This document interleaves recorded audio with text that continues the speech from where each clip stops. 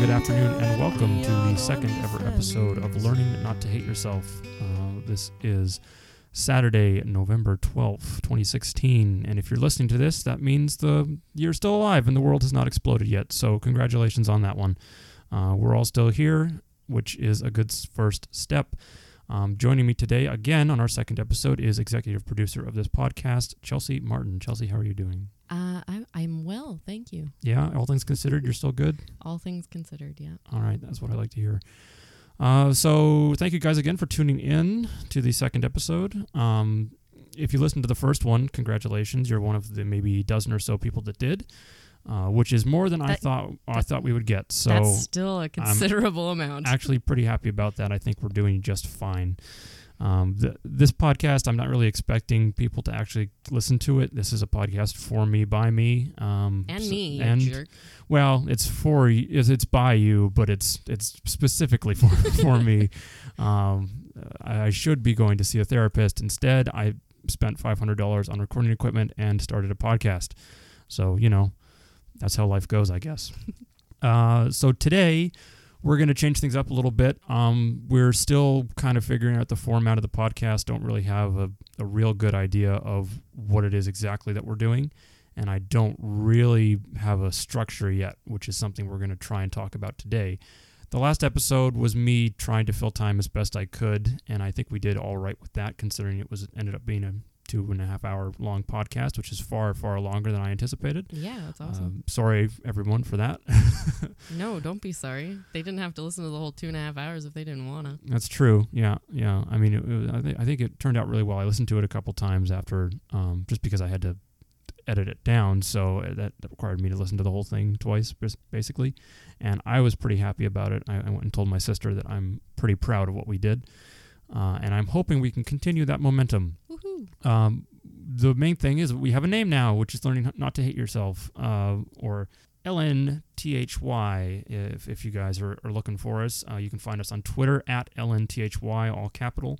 If you want to send us emails, if you have questions, comments, which might tie into what we're doing a little bit later today, you can find us at lnthypodcast@gmail.com. And then also I started a Facebook page, so you can look us up on Facebook and find us there. And of course, if you're listening to this, that means you're on SoundCloud, and you can just look up Learning Not to Hate Yourself on there, and all the episodes will be going up, and that's where you'll mainly find them. But I will try to post them around the internet as much as I can once I figure that stuff out. Huzzah. Yes. So, what does learning not to hate yourself mean? Well, I'm a pretty self-deprecating person, and I don't generally like who I am as a human being. So we're going to try and fix that. And maybe in the process, try and help other people who have that same issue. Like I said, if you guys have questions, comments, if you need advice on something, by all means, write in, and I will do my best to answer those questions. I may not be the best person to field those to, but I can certainly give my 2 cents on anything you might have quandaries or queries about. So I do have some stuff planned, but Chelsea actually is the one coming in today with some stuff to do. Chelsea, would you like to explain what it is? Sure. When we first originally kind of talked about doing this, it was more so like an autobiographical thing for you about, we were like, I think one of the first names that kind of was being played around with was the John Cast, but it sounds too much like, prostitutes. Yeah. So so I wasn't really prepared last week for that kind of narrative, and I thought that this week I'd be a little more prepared. And I have a whole bunch of questions. Some are, more difficult and personal, and some are more of like a philosophical kind of ethics, morals, that kind of thing. I chose some fun ones, but I don't know. I'm excited. Some of them I already know the answers to, and I just kind of want to hear what your response would be. I am equal parts excited and terrified, but I think that's what's important. Chelsea has not given me any of these questions yet. I don't have them in front of me or anything like that, so I haven't been able to prepare, which I think is an important part of this. I should be doing this stuff off the cuff, cold. I can't sit there and write out, my perfect answers to these questions, because that doesn't seem fair. That doesn't seem real enough. If someone wants to really get to know you, you shouldn't have to sit there and think about it for 3 days, which is generally what I do. It's part of the reason why I like emails and texts and things so much, is because it doesn't require me to sit there and trying to think off the top of my head. I can actually kind of think about it and then write more eloquently than I can probably speak. But I think this is a better representation of who I am as a person. So I'm excited for that. I also have some topics that we can talk about if we need to. I've got some news. Obviously, the big thing that happened this week is the American election, where in a thing that seemed, in my mind, to be an impossible thing, happened, in which Donald Trump won the presidency. Boy, that happened. It did. It sure did. I was afraid to go to sleep that night until I saw what happened, and then I ended up falling asleep and having nightmares about it. And then I woke up and I was like, "Oh dear Lord." While it was happening, I figured I wouldn't have to watch it because I knew that this couldn't happen. That was a firm that's a firm belief that I had. Like I knew it was unlikely he would get as far as he did. But after everything that's happened, the Republican Party backing down from him en masse, just totally abandoning his cause, the terrible things he said over the last year and a half, I just knew that it couldn't happen. And so I just played Stardew Valley while the actual election was going on. And then I said, why don't I check in? Because it was about maybe, 10 o'clock at night, and I turned it on, and holy shit, they were neck and neck at that point. And I started having a panic attack, and I turned off the TV and went back to playing Stardew Valley, because whenever something really stressful in my life happens, what I will often do is shut it off and play video games, which is something I'm trying to work on. But can confirm. Yeah, this is how I deal with really stressful situations, and I combined the most stressful thing that I could imagine happening with the least stressful game that I currently own, which is a farming simulator. Nice. in which I just got married, actually. So hey, congratulations. Yeah, my farming life is going. What's her name? A-okay. I don't remember. Ooh. Yeah. Bad start. Damn it. I did know. I think it's Isabel. I'm not sure. Oh, you're married to my mom? No, Abigail. Abigail is her name. Abigail. She has purple hair and she's into video games, and that's pretty much all I need. Perfect. That's like my two things. That's my checklist. So if you're out there and you have purple hair and like video games, hit me up. We can make it work. It wasn't, for me, it wasn't that I didn't have faith in the Americans, because, I work retail, so I don't have faith in any human beings. But Hillary won the popular vote. It's the electoral vote. The Electoral College. Yeah, that's what screwed us over, and I think, there's lots of things that we could say about that, but in general, people did vote for Hillary, and it's more of like, what is... I think the Democrats made a bad choice in not choosing Bernie Sanders, but it is what it is, and she has more name recognition and all of that stuff, but it's kind of like choosing between someone who's qualified for the job and has made some poor, shitty choices, and someone who absolutely is not qualified for the job, but can, seems more honest just because of radical opinions and ignorance. But yeah, that's that. I before this happened, I would have said that Bernie Sanders probably couldn't have won the election regardless, just because he is such an outsider. But now I'm starting to think, and I think there are a lot of people, if you go on Twitter and stuff, who are saying the same thing of like, if Bernie had been the candidate, this would have turned out differently. I agree.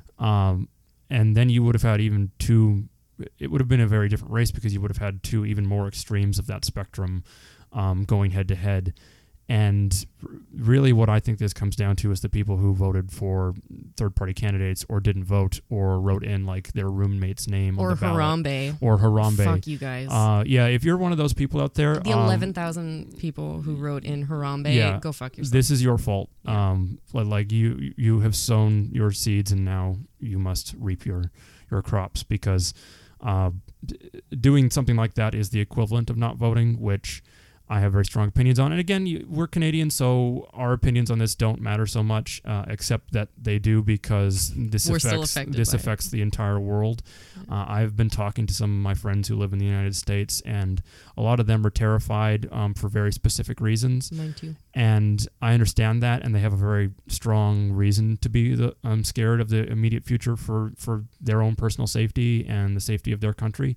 I am incapable of not seeing the larger picture here of what this means for the world and humanity as a whole.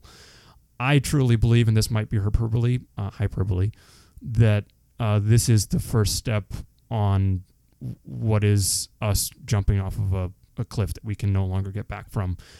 We just elected the leader of the free world is a man who believes that climate change is a communist hoax.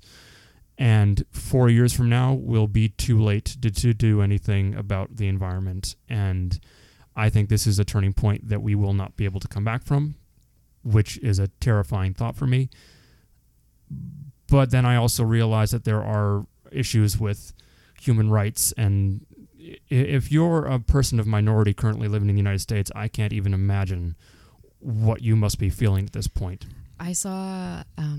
like when I was sitting in my car before I got out and came in here, Kumail Nanjiani, who's one of our favorites on the Harmontown podcast, he got harassed by, it was harassed or assaulted or something like that by Trump supporters at a bar.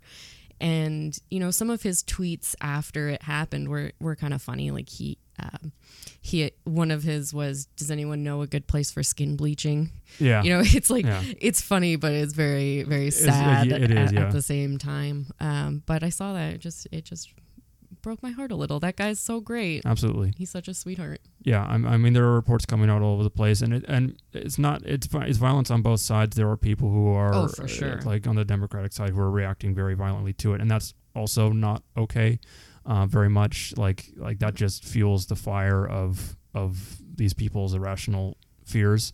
I think everyone on both sides is terrified, and that's the real problem. Is that we have a culture now where everyone is pretty much scared of their own government and scared of their own neighbors, scared of each other, and that fear is something that we have to try and overcome. And at this point, I just don't know if we can.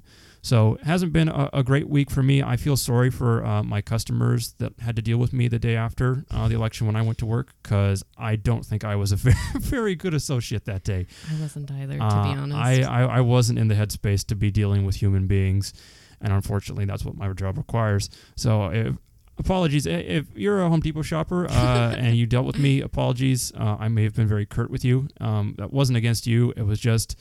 I was in a bad mood, and I let that spill over into my professional life, which I try not to do. But hey, extreme times call for extreme measures. You're only human. Yeah, so I think we're not going to do a whole thing on Trump. Our hearts go out to our American listeners and our American friends. You guys... Sorry. We're very sorry. Yeah. But hey... I have one more thing. Sorry. Go for it. I cried when I saw this message on Facebook from Stephen Harper congratulating Trump and saying, "Oh well, now's time to move on with the Keystone Pipeline agreement." And it was just like, oh my God, have we learned nothing?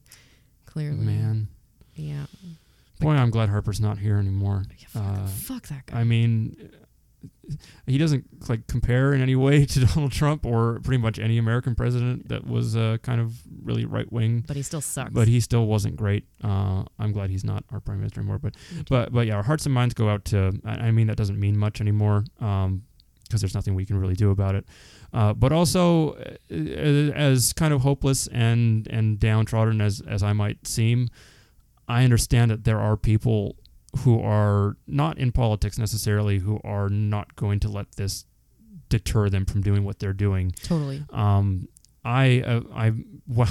the election was also going on afterwards, I watched some Bill Nye videos of him explaining to me fusion and things like that.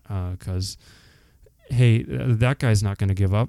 He's going to keep working towards, Bill. Yeah, exactly. If you guys want to follow somebody who is actively working towards helping the environment, go look at Bill Nye. He's really invested in climate change, and I think he's a good source to kind of go for that uplifting spirit. And him and Elon Musk and Neil deGrasse Tyson are kind of the people I go to when I'm feeling really bad and I need some education and some uplifting education at that. For sure. So now with the sadness and the terrible things out of the way, let's get into the sadness of my life. Chelsea, what is your first question to me, the host of this podcast, John Lillick? If you had a chance for a do-over in anything in life, not your entire life, but if you could choose to do something over a period of time or an event, would you take it? Would you do it? Absolutely. What would you do? Oh, okay. So that's a hard question. This is a fantasy I have a lot of, like, hey, John, what superpower would you have? It's like fucking time travel, easy. But not the kind of time travel where it's like I'm traveling through time. It's like, no, I want to get younger and older and control my own fate. Yeah, but it's one thing. Yeah, it's one thing. So that's harder because choosing one definitive moment that I would change is real difficult. I guess the first thing that comes to mind is that I would have tried harder in school. I got out of high school with basically just doing about just as much work as I needed to do to pass. I got like 50% in most of my last classes that I took. And I regret that, but at the same time, I don't know if I could change that if I had to do it over again. I mean, obviously, if I could go back knowing what I know now, I think I would do much better at it. To be fair, those teachers were so crappy. Yeah. Not all of them, but most of them. Yeah, I mean, that's part of it, but that's not an excuse that I can use really anymore. It's like, no, I put in 50% of the work, and I got the grades that kind of represent that. If I could go back and do anything, I probably would have gone to college right out of high school. Because I put that off for a long time because I didn't know what I wanted to do, and then I felt really compelled not to waste my parents' money, because we didn't have a lot. We continue to not have a lot, and that really that was the kind of thing. And my mom and dad always told me, John, don't worry about it. We'll take care of it. Like whatever we need to do, we'll do. But me being the negative kind of person that I was and still am, I couldn't do that to them. On something that I wasn't 100% on. So I waited until I was 100% on something, and I'm still not. I wouldn't say that that's negative you. I would say that that's more of like a realistic thing. It's my Spock Vulcan super logical mind taking over, the doing something that I want to do, which is go to school. I totally want to do that for the right thing, versus the practicality of, well, no, I should get a job and save up some money so I can do it myself and not put the burden on my parents who are aging and need that money for other things, and like they should have their own lives.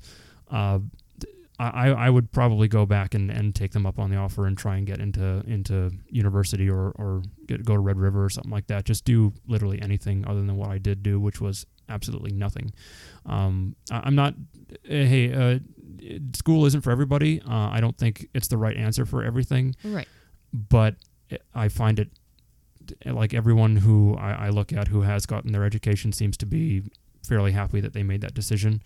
Some exceptions. A lot of people I know did drop out of college, like after their, first or second year or something like that. And that might have been what I did. Maybe I would have gone into something and just been like, this is totally exactly what I expected and not for me, so I'm out of here. Yeah. Which would have been even more heartbreaking for me, which is part of the reason why I didn't do it. And I mean, it's also never too late to go to school. So totally. Like my work offers options where they will pay for some of my education if I decide to go, if they think it's in line with my relevant job. So I might take advantage of that at some point. Right now, I can't, just because I have to kind of spread my time. My time is a little thin right now, so going to school isn't really an option. At least not full time. Maybe I could do part time. There's always one evening course or whatever. Yeah, something like that is definitely possible in the future. But also, I'm 28 now, so if I'm going to make that choice, I got to make it soon. That's not necessarily true, but I understand where you're coming from. Yeah, in my mind it is. I understand that it's not actually true. And hey, maybe when I'm 35 and I haven't gone to school, I'll be saying the same thing. So we'll see. But yeah, that's something I probably would change. Is I'd go back and I don't know, take a English course or something. Yeah. On the opposite side of the spectrum, what do you feel most proud of in your life? A situation that you've handled, or a period of time, or... That's a tough one too. I know, because you never think positively.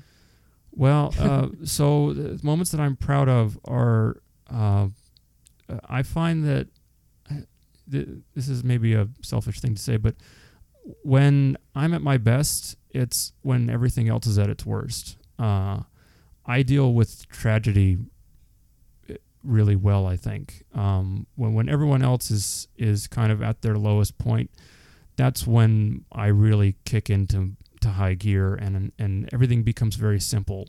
Because when a tragedy is happening, everything does become simple. Everything becomes black and white. It's you do this or you don't do this.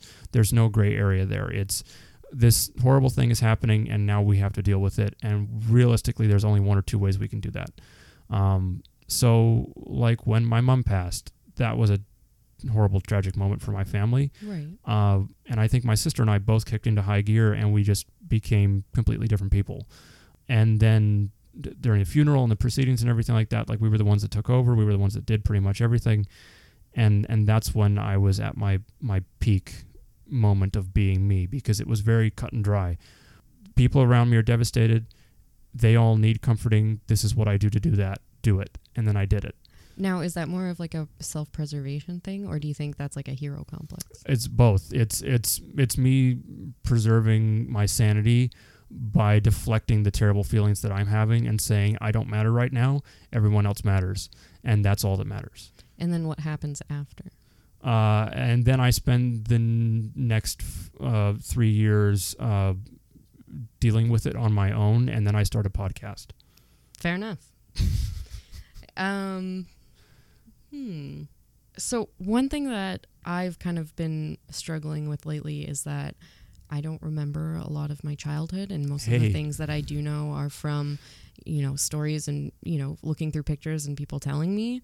So I was wondering what your favorite childhood memory is of yourself. So I also suffer from this problem where I have memory problems in general. Me too. I'm bad with dates. I'm bad with names. But to the people I work with, if you guys didn't have your names written on your aprons, most of you I wouldn't remember the name, and that's not against you. I just have face blindness. I'm sorry. It's a terrible truth that I have.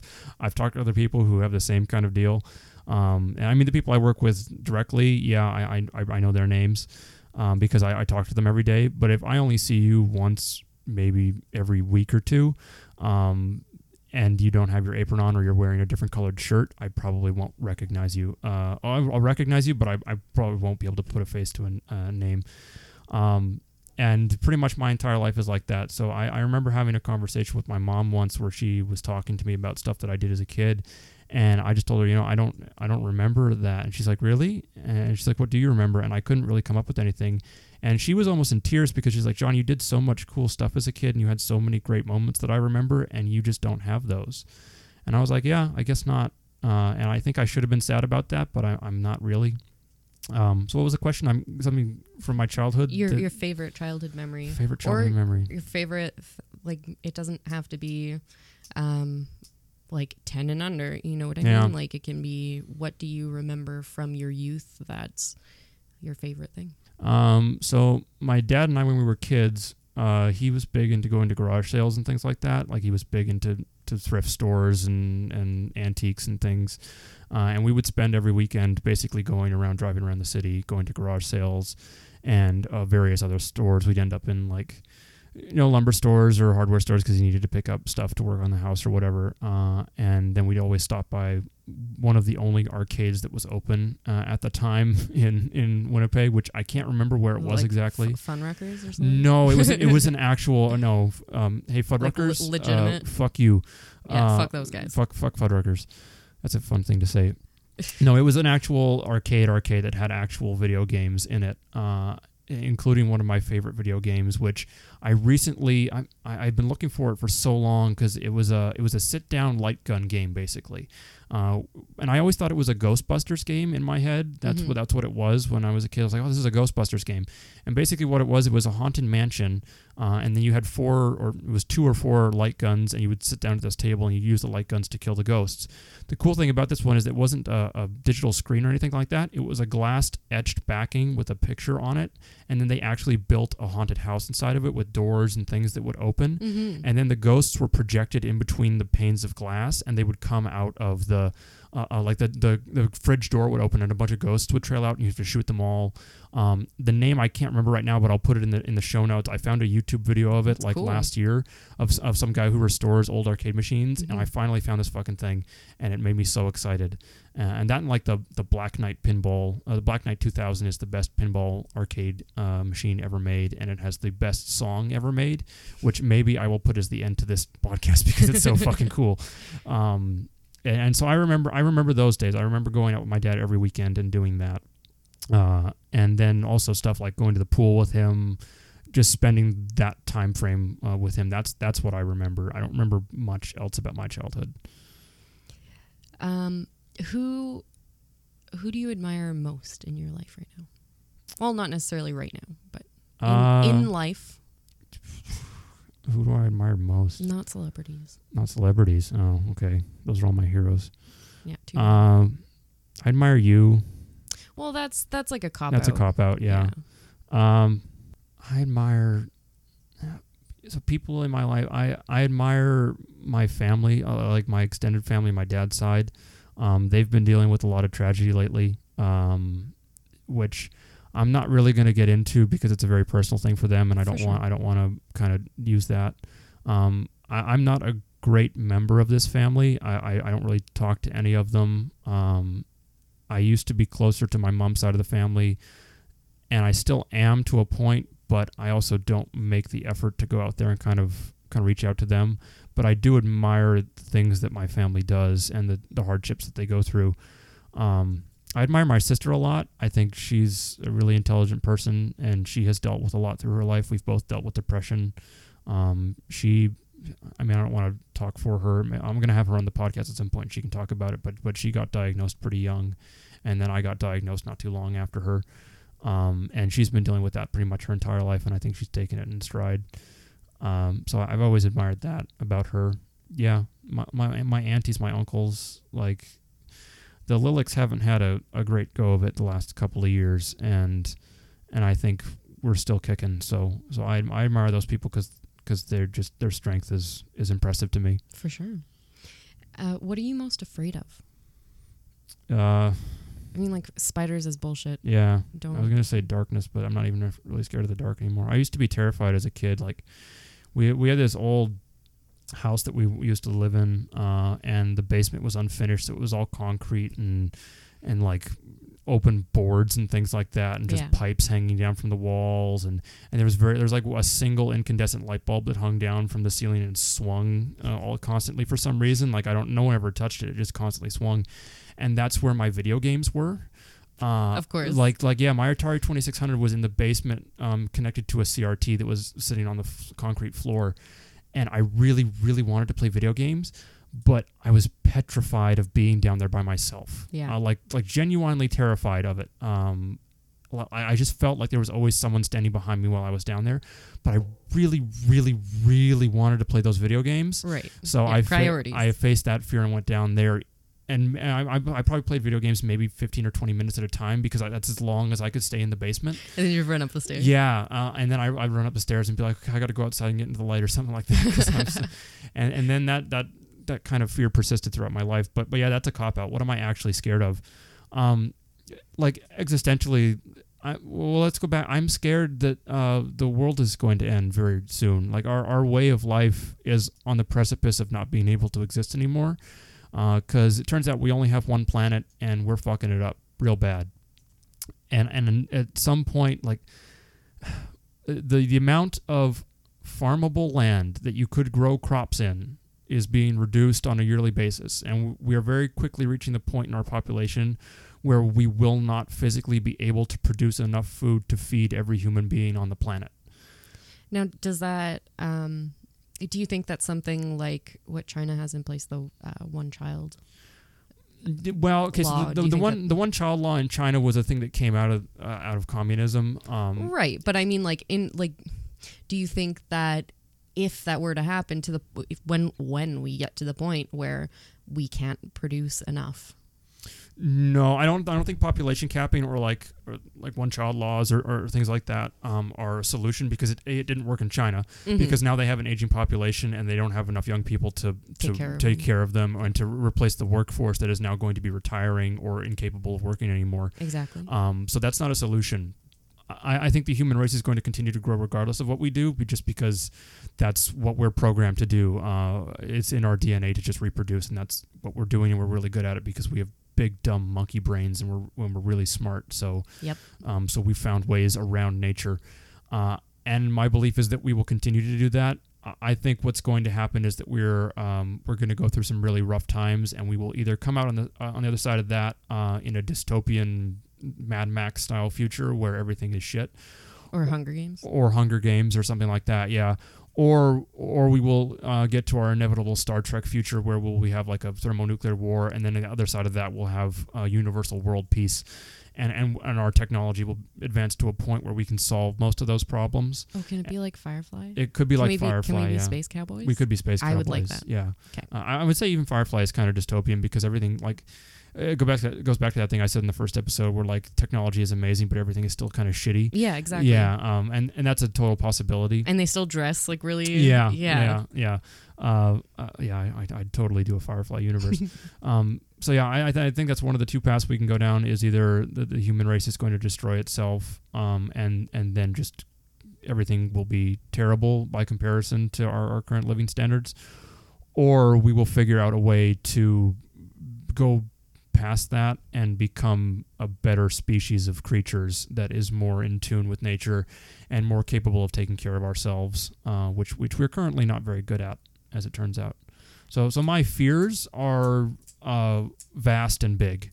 So for your, just to expand a little bit more on that, your fears of us, of the world, becoming dystopian or, anything like that, do you think that this is something that's going to happen in your lifetime? Oh, yeah. Totally. I mean, I don't think I'm ever going to die, so yeah. Okay. You're going to be like a Highlander? Yeah. If there is a God, he'll give me immortality as a punishment. Right. Yeah. Punishment for what? Just existing. Why? Because I'm a flaw in the program. Why? I'm not supposed to be here. Why? Okay, you really want to get into it? Yeah. Let's hear it. Okay, Why not? So my parents, I found out many years later, through various sources, that they had a child before me, in between Christine, miscarriage, and I'm pretty sure that's when my mom's depression started, because statistically that's probably what happened. Yeah. And I don't think they were trying to have me. I think I was a happy accident. I don't think after a miscarriage a lot of people would try again, because I think it would be devastating to do so. There are a lot of people who try again. There are a lot of people who try again. I don't think my parents were one of them. I don't think I should be here for various reasons. I clearly don't fit in. Like I'm not good with people. I'm not good with society. I'm not good with the world around me. I don't think that's true. Yeah. I think you fit in, and just not with the typical consumer society that we have now. I don't know. Do you see how many video games I have? Do you know how many other people have them? Do you know how many people have more video games than you? Yeah, like 12-year-old Asian kids, but and people on Giant Bomb and okay, well, yeah, but they turned that into a career. I haven't been able to monetize my addiction yet. Okay, well, I'm also pretty sure that my brother and all of my uncles have more video games than you. Your brother is married to his wife, and that means nothing. I mean, sorry guys, but to make the point that I'm making, that's not relevant to this. You're right. It's hyperbole for me to say that I shouldn't exist. That's a dumb thing to say. But it's how you feel. I feel out of place on this planet, and I'm sure that that's not a unique thing that I feel. Lots of people feel that way. Totally. I really want to do something about it, which is the whole reason behind this. You want to relate to people. I do. I want to connect with human beings on a real level that I don't think I do, because terrible, terrible things happen every day, and I look at them and I don't feel anything anymore, which is a scary thought. Like I can watch videos of people getting shot in the head, like just before I go to bed, and then I don't sleep, but that's a whole other Well, thing. maybe that contributes to that. That's what my doctor said, but he doesn't know what he's talking about. Yeah, clearly not. He doesn't. Fucking. You know what my doctor told me? What? John, you should relax, and also regular ejaculation Oh, good. is a good thing. I was Yeah, like, yeah. oh yeah, that's what you're. I should just chill out and get laid more. That's what your fucking solution is. You quack. What are you talking about? Give me a pill. Like, put electrodes in my brain. Do something. Literally anything other than, John, smoke some reefer and find a nice chick, dog.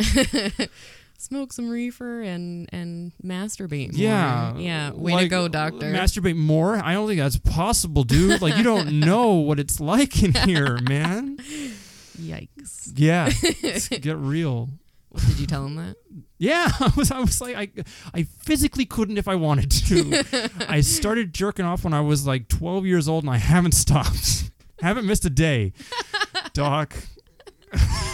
This has gone on an interesting turn. Hey, you're asking the questions, lady. You took that and ran with it. I'm providing the answers that you wanted. Don't pin this on me.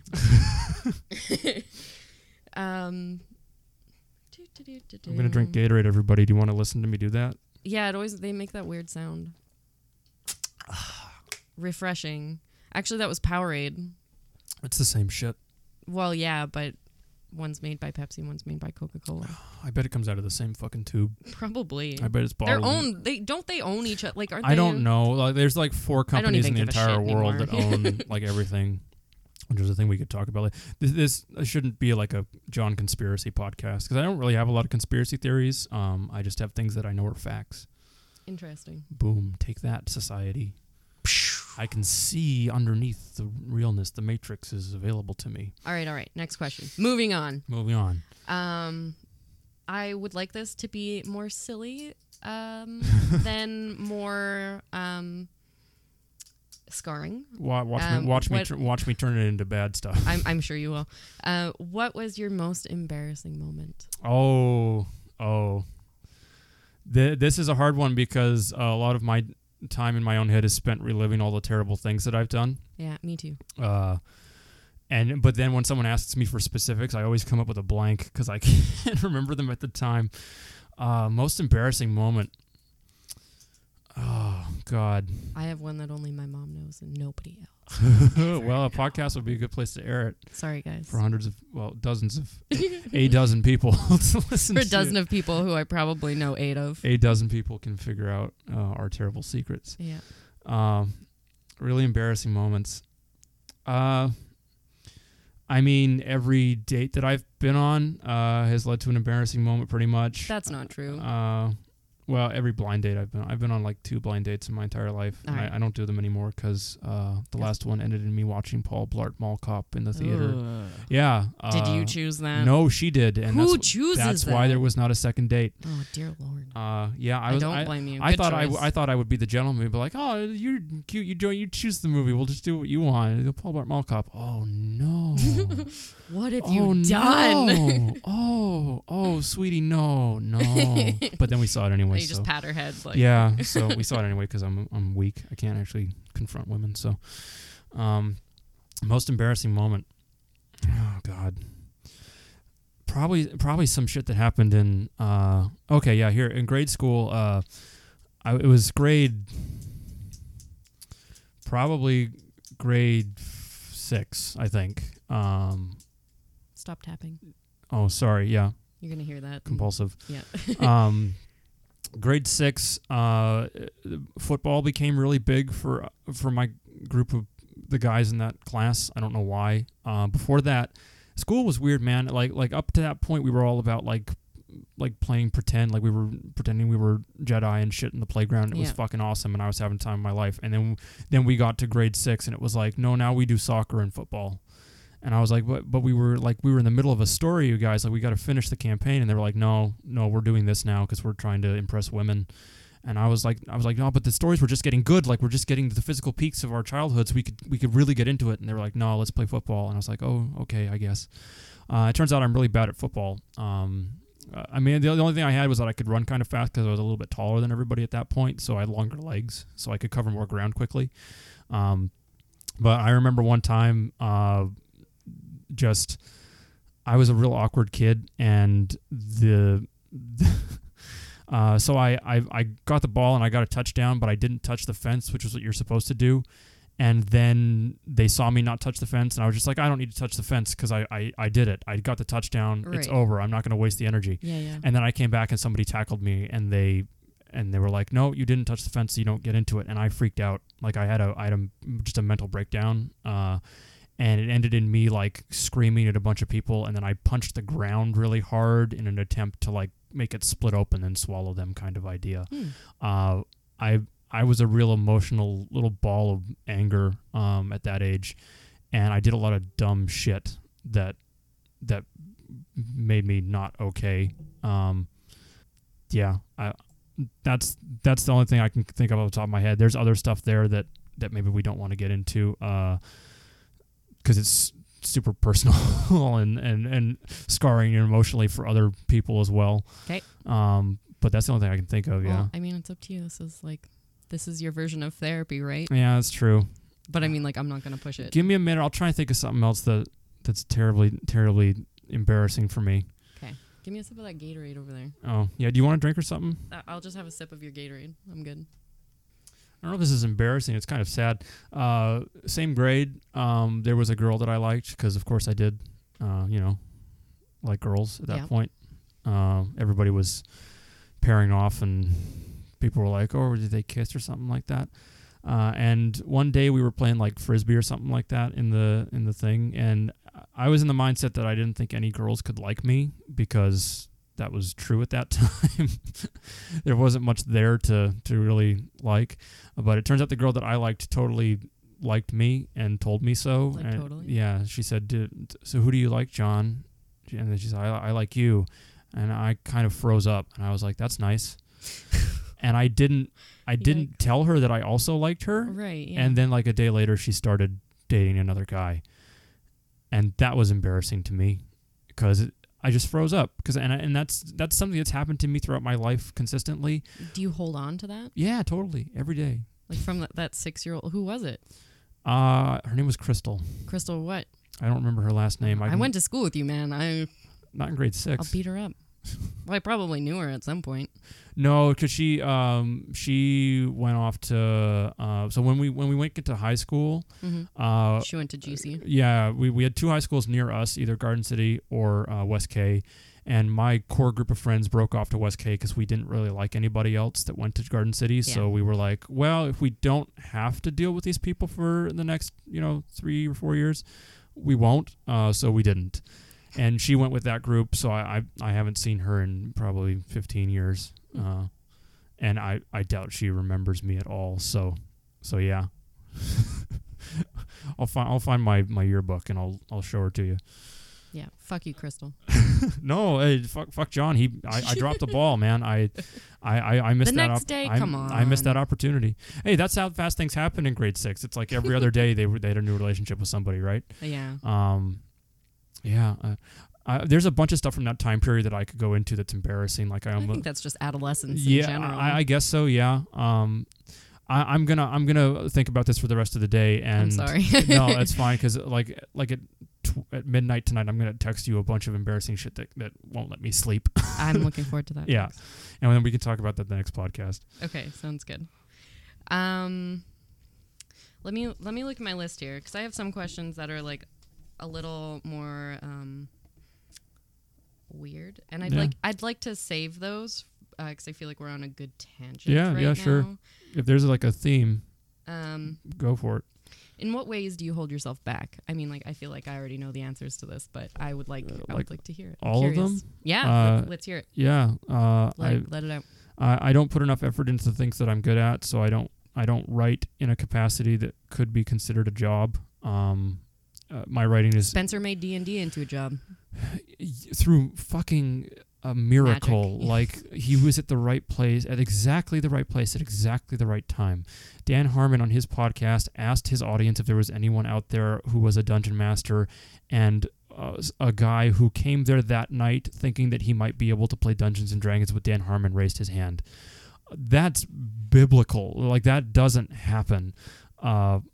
if I wanted to, I thought about monetize how I would turn our Dungeons and Dragons game into a thing that I might be able to make money off of, and it would require me to spend about $10,000 in buying audio and video equipment, and then also quitting my job and spending that entire time building really elaborate maps, even more elaborate than the ones that we currently use. They're pretty fancy. Because they would have to be quality enough to be shown to the internet at large, and then we would have to try and make a revenue through AdSense on YouTube. And that seems like a bad idea, to just quit everything that I'm doing in my life and then ask you guys to also invest even more time into this. That's how I would do that. And then turn it into a podcast and a video podcast and stuff like that. And people do that. Like, you can go out there, and if you want to, you can find video podcasts just about tabletop games where people play Dungeons and Dragons or Pathfinder or any of the other numerous games out there in different settings and things like that. And they're really cool and really interesting. But a lot of those people also do other stuff. Like, this is like a side project for them. If I wanted to make this my full-time thing, I don't think I could do it and then also sustain myself financially. Yeah, but I mean, people, if you think about it, like, lately I've been watching a lot of Philip DeFranco and like a lot of other YouTubers, and they talk about how this was not always their full-time job. This was something that they did for fun on the side or whatever, over years or months or what have you, and have developed that fan base. And now he has all of this like office space and a team, and and they're pulling in fantastic numbers, but to say like it's not something that's going to happen overnight, that you're going to be able to snap your fingers and have it and be able to quit your job. There again, I think that stuff like Philip DeFranco, Game Grumps, like all the YouTube Let's Players that got really successful, PewDiePie and stuff like that, they again were in the exact right place at the exact right time. This was a flash in the pan. This was lightning in a bottle. I don't think today, if I started a YouTube channel of me playing video games, which is something I've thought about doing, I don't think I could become successful at it in a monetary sense. I think I might be able to get some people to watch me, but like that market is so saturated right now because everyone is doing it, and no one's really innovating on what it means to do that. And I don't know how to stand out from that crowd because I don't really offer anything that they already don't provide. I mean, commentary, first of all, is something to consider, because I mean, you do have a very different opinion than a lot of other people, and to be fair, your banter is pretty hilarious. I enjoy it, as well as I know a lot of other people do. 12 other people do, right? So so that's something to consider. But I mean, like, there are still lots of people who have become quote unquote YouTube famous just by being good at what they do. Yeah, I mean, and not necessarily from at that time when PewDiePie and Philly D were starting up. Yeah, no, I mean, people have definitely made it work. The hurdle for me is always going to be taking that first step of actually going out and doing it. I'm building a new computer in the process. I'm waiting on a couple of parts because there's some shit that happened. It's not a big deal. When I was designing this build, part of it was that, well, if I ever wanted to stream games on this thing, like go on to Twitch or something like that, these are probably the parts I should build for that kind of rig. And I got those parts. So theoretically, the capacity for me to do that will now exist. It would take a little bit more work because I'd have to figure out, I don't know how that actually happens. Like, I don't know how Twitch overlays work. I don't know how game capture works, audio capture, that kind of thing. That stuff I'll have to learn, but I could theoretically do that. Exactly. So I'm giving myself that option, and I have a friend at work who actually does do some of that stuff, and he said when that happens, we should totally stream together. And I said, yeah, sure, Marty, I'm down for that. Like, whatever, I'll tweet, I'll stream games, because what else am I going to do, right? You could do Honey Pop. So Twitch actually, they have a list of games that you can't stream on their service now. That's on there. Honey Pop is on there. Of course it is. Of course it is. Because they can't show you splooging on an anime lady, apparently. I'm sure there are other sites that cater to that, though. I'm sure there's plenty. It's out there if you want it. Gross. Yeah, it totally is. Yeah, that is. So the original question was, in what ways do you hold yourself back? I don't follow through with anything. I'm always half-assing most of the things that I try and do. And that started even when I was young. I played guitar for a while, but I got to a point where I felt like I wasn't getting any better, so I just gave up. Same with the piano. I used to be okay at playing the piano, but I haven't played in a decade or so I've lost all that skill. My writing, I never focus on anything that actually means anything. It's always just stuff for me, instead of doing something that I might actually want to show people. But do you enjoy these things? Oh yeah, sure. Yeah, I do. With relationships, I'm never the guy that puts myself forward. I'm never going to ask a girl out, probably. It's always been the other way around, and it's always been in very specific circumstances where basically it just happens, and I have no real control over it. I need to be more assertive about those kind of things. I need to be more confident in myself.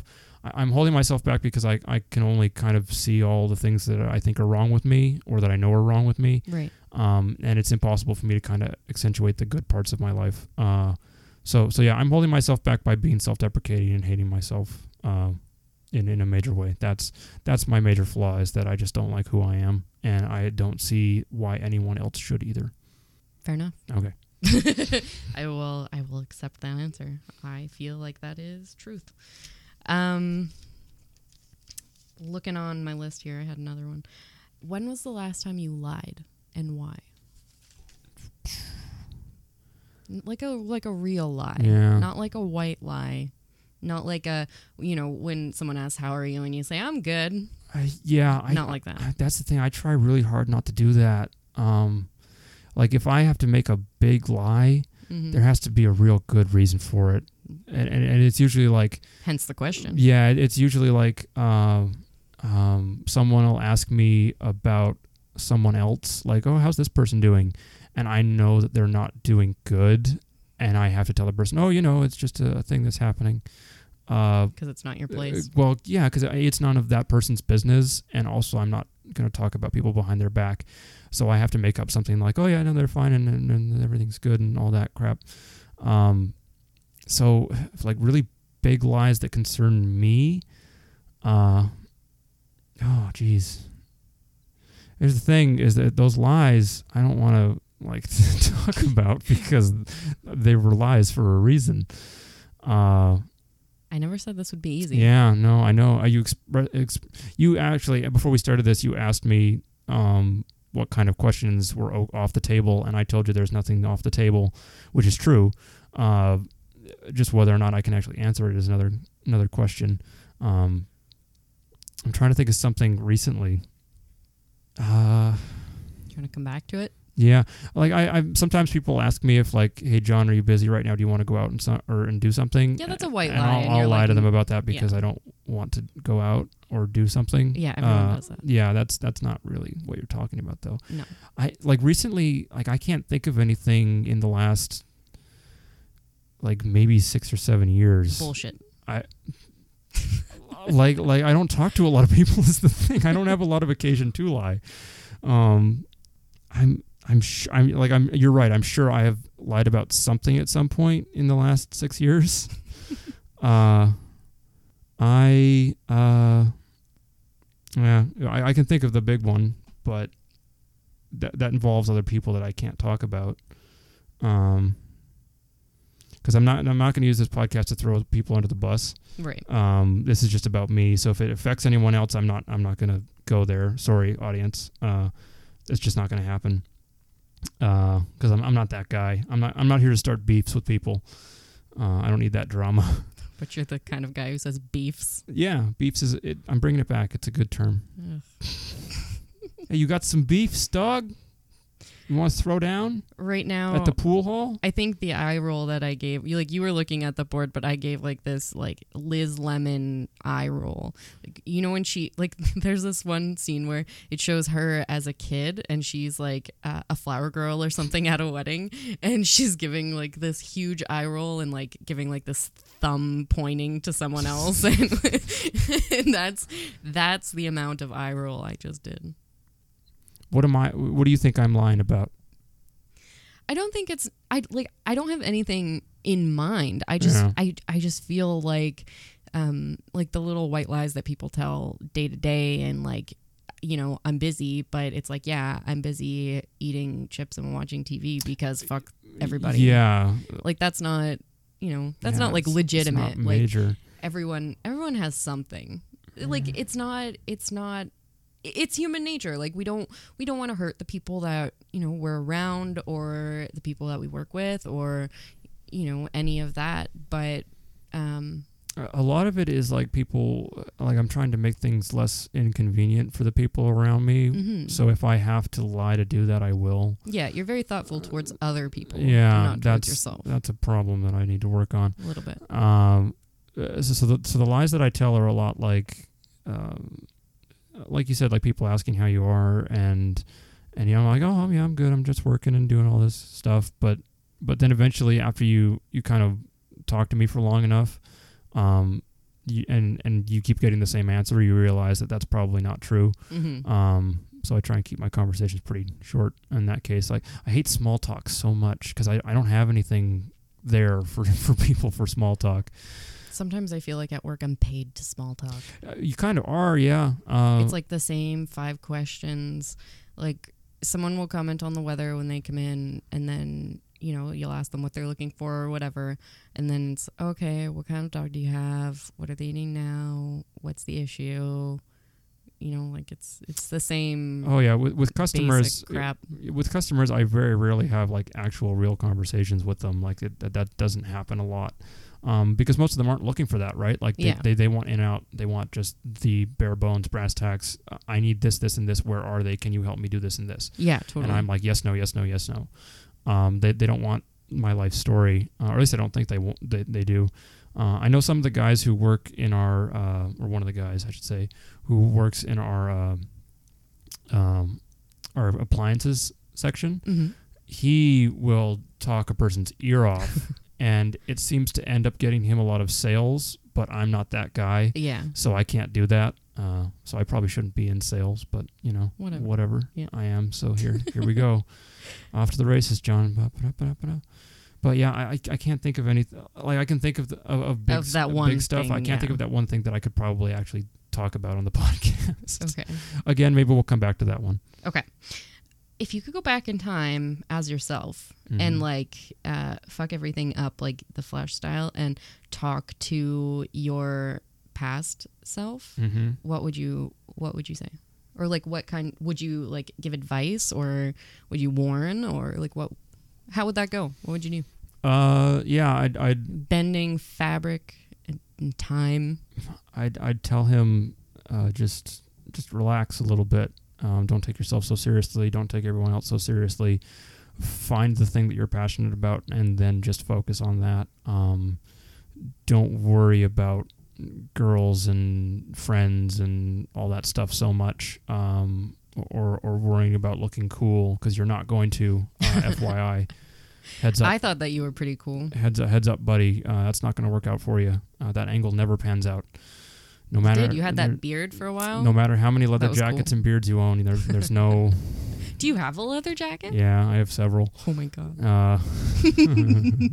I don't think I've seen these. Well, the first one I got was one that my dad had when he was a kid, and he gave it to me, and it was 10 sizes too big for me, but I wore it anyway for a long time. Of course. And then I went out and bought a couple of my own. Well, did you put like cigarettes in the pockets? No, I never smoked.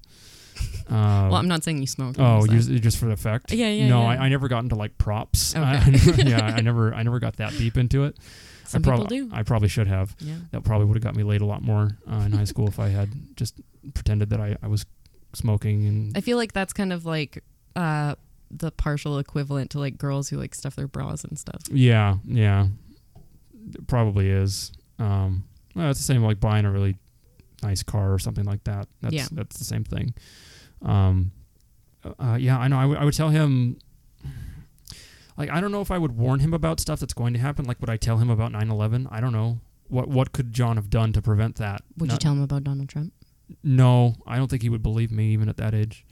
Well, I mean, it depends how young are we talking about? How old am I when I come back to myself? Let's say 12. I think 12 is a 12? Yeah. Okay.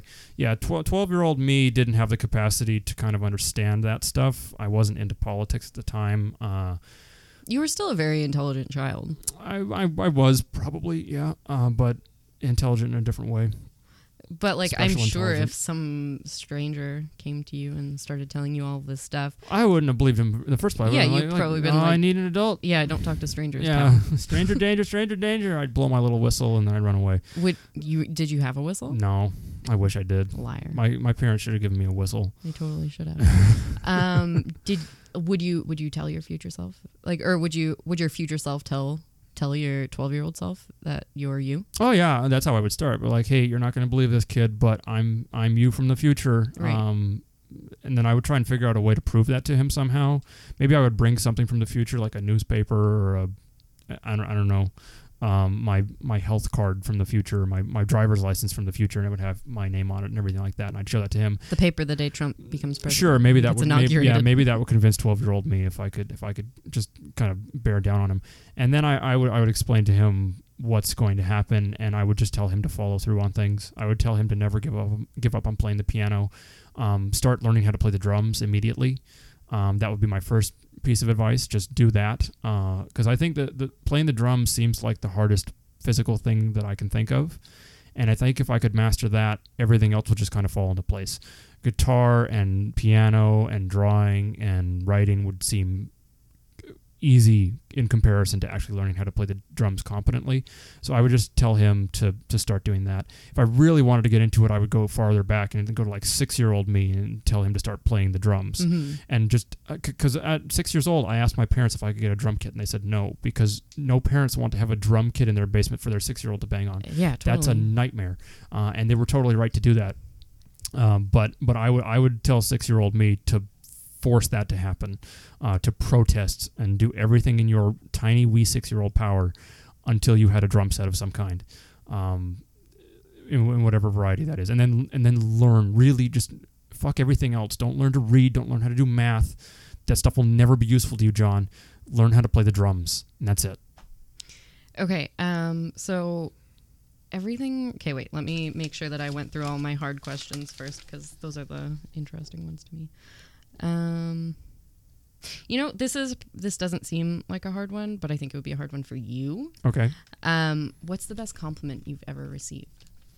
The best compliment I ever received was after my mom's funeral. I wrote the eulogy for her, Mm-hmm. and then I read it out loud. And afterwards, when people after the service, we had people come back to the home just to hang out for a little while, family, friends, stuff like that. And pretty much all of them told me that it was the best thing they'd ever heard someone do as a live speaking at a funeral. And a couple of them said, I had to stop myself from clapping at the end. And I mean, it's hard for me to take that criticism seriously, because obviously everyone would say, oh, what a good job you did, because it's your mom's funeral and you went up there and spoke. Well, it's different. Like, I was there. Like, I know how it went. And I think that they were being genuine about it. Yeah. And I to this day, I think that's the best thing I've ever written. Yeah, it was very poignant. I wrote 2 versions of it. The first one was very dark, and I didn't read that one because I don't think anybody should have to go through that. It was just me dealing with my internal stuff, and no one should have had to see that. So then I sat down with Christine, and she helped me kind of write a second version of it that worked out a lot better. And I think that's the best compliment I've ever received from someone that I genuinely believe was true. What is now before we talked about what's something that you're most proud of, Mm-hmm. What's something that you genuinely like about yourself? My hair. Okay, fuck that. That's not. As a person, what is something that you like about That's a yourself? lie. I don't even really like my hair. I think the beard needs a comeback. Oh, I don't know. It was cool. It's so much work. There's a period in between having a full-grown beard and not having a full-grown beard where it looks awful. For the listener, there was a time period for about, I'd say, a year maybe, where I had a full-ass beard. And your hair was shaggy too. And my you hair looked was like really you were long. In a band. Yeah, I got aviators and more aviators. It was pretty great. It was funny. It was a good look. but the reason I did that is because I got really sick for like 2 weeks. I was like bedridden, just couldn't do anything, including getting up and shaving.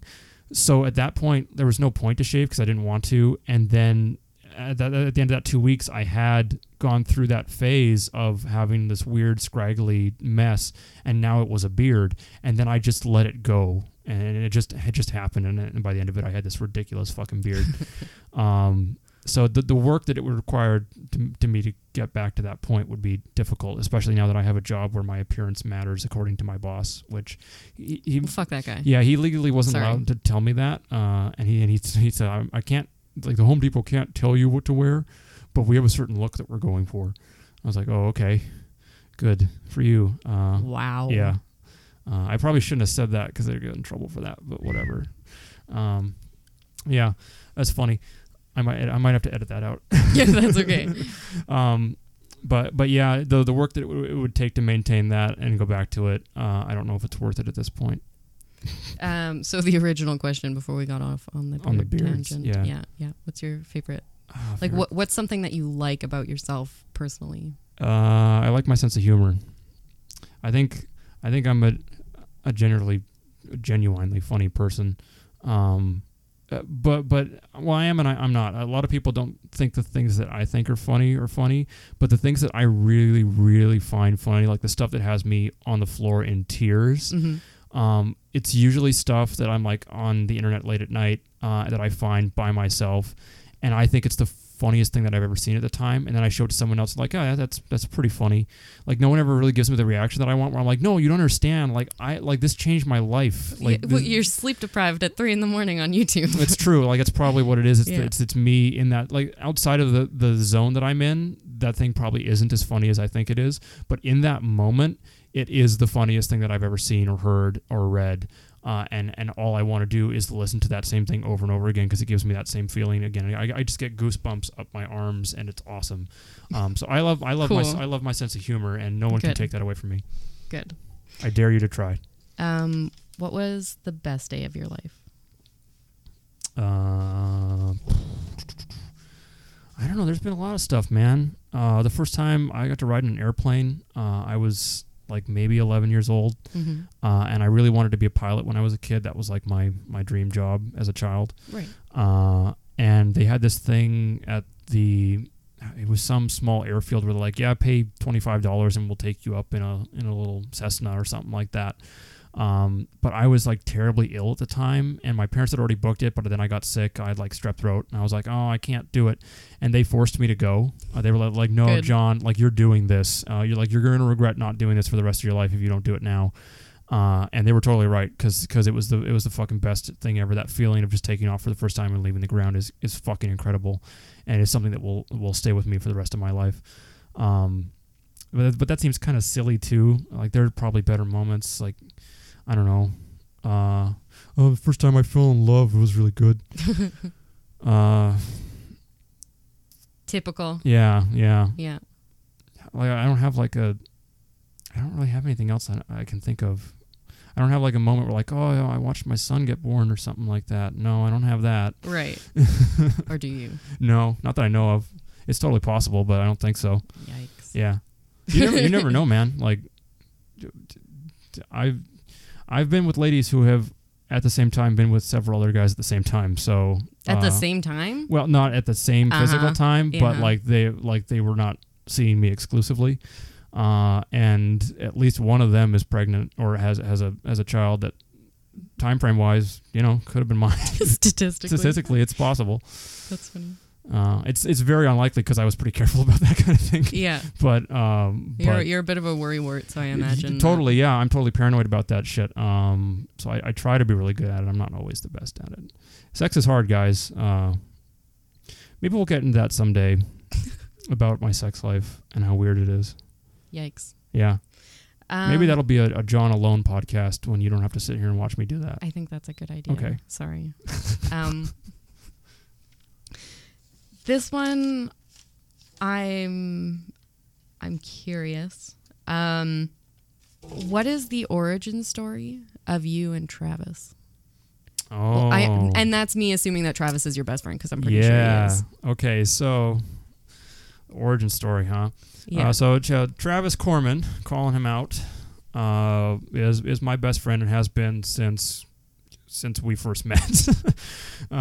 So like, I don't know, 20 years ago. No, it wasn't that long. It was maybe. When did we meet? So Travis is going to be probably the next guest on the podcast, unless I have Chelsea on for a third time in a row, which is totally possible too. Depending on how this goes.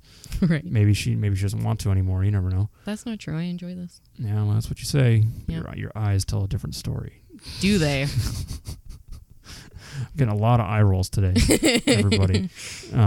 But so yeah, Travis and I met in grade 2. I moved from where I originally lived, still here in Winnipeg, but from a different area of the city, up into the current location where I live. And that meant changing schools. So in grade 2, I came to a new school, met a bunch of new people, one of them being Travis. And we kind of hit it off right away. I think everybody really liked Trav. I think he's a really likable person. Even back then, he was still a really likable guy. And also, he happened to live like so. There was a big field in the school, as schools often have. And then around outside the fence, there were just rows of houses, and people's backyards were directly facing the school. And Travis happened to live in one of those houses, so we could literally, at the end of every day, go from the schoolyard directly to his house in a couple of seconds, because we could just scale the fence or go around through his front door. So inevitably, his place became the place to hang out.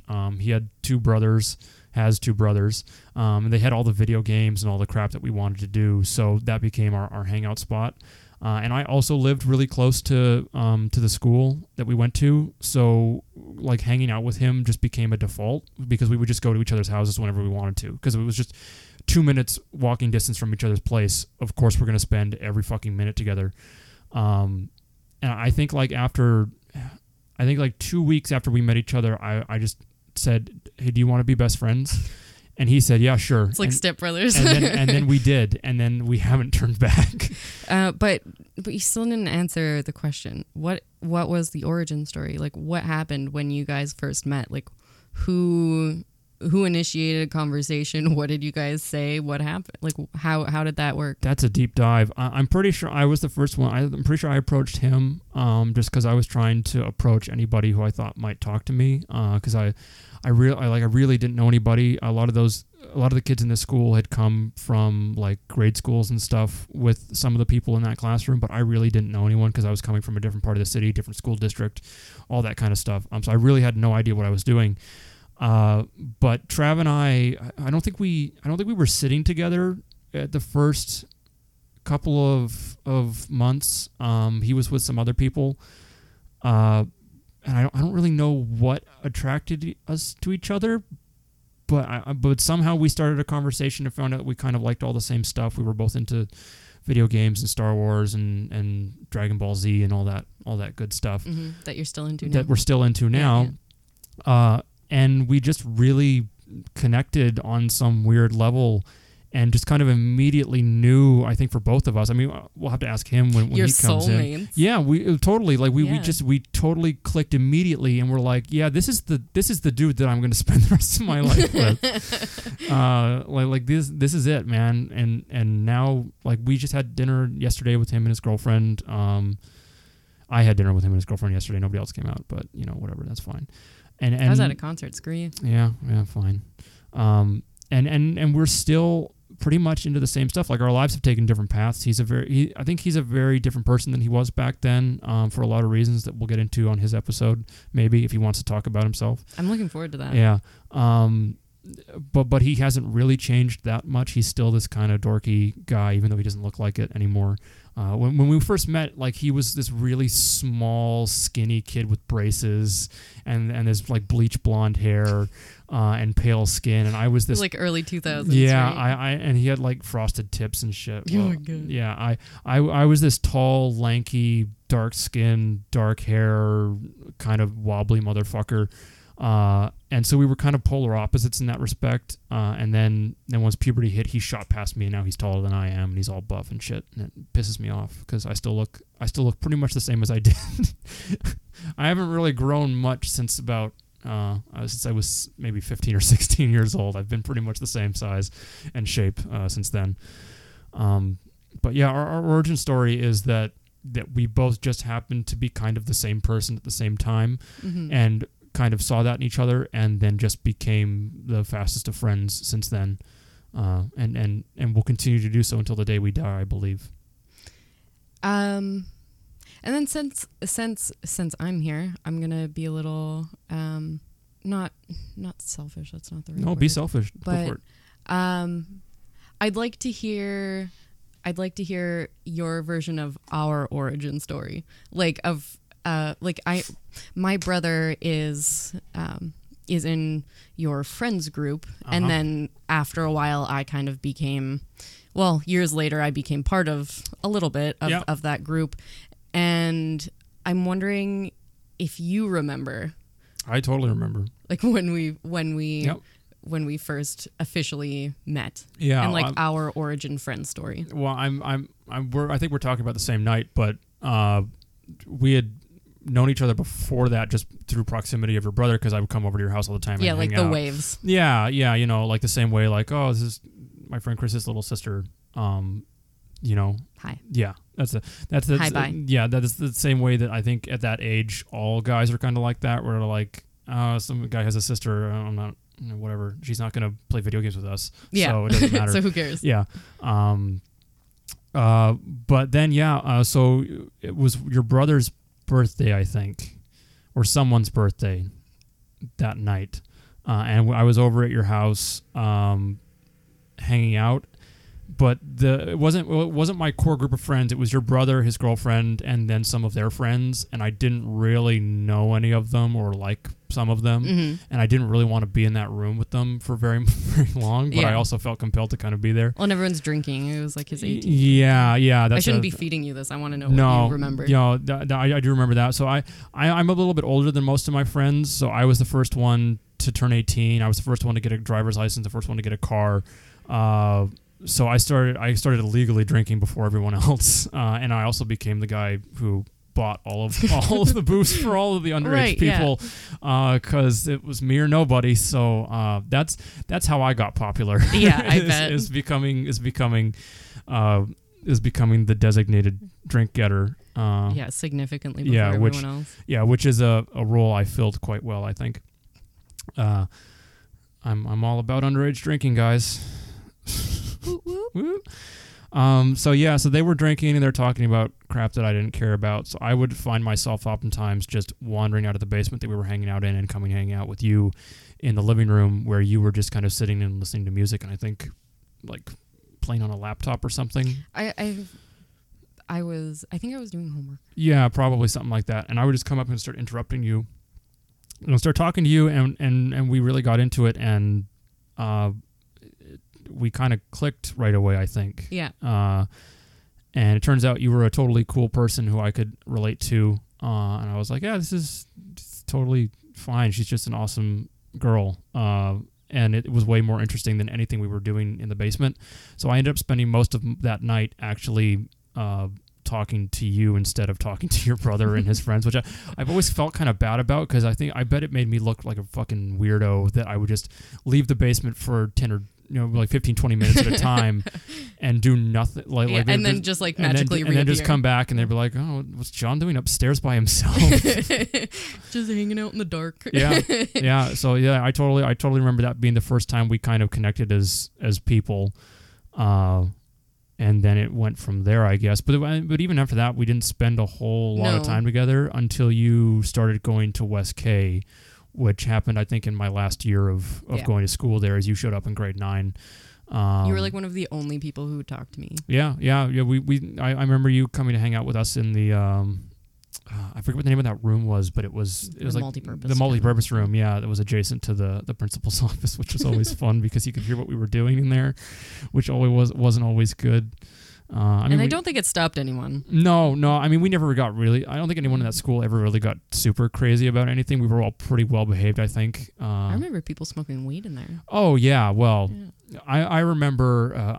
I remember people in our English class who we during one of our English classes. Is this a Burton English class? No, Okay. no, this is Miss Kennedy, I think. Okay. Well, it's just because he's a very different. He's a very different teacher. Yes. That's for sure.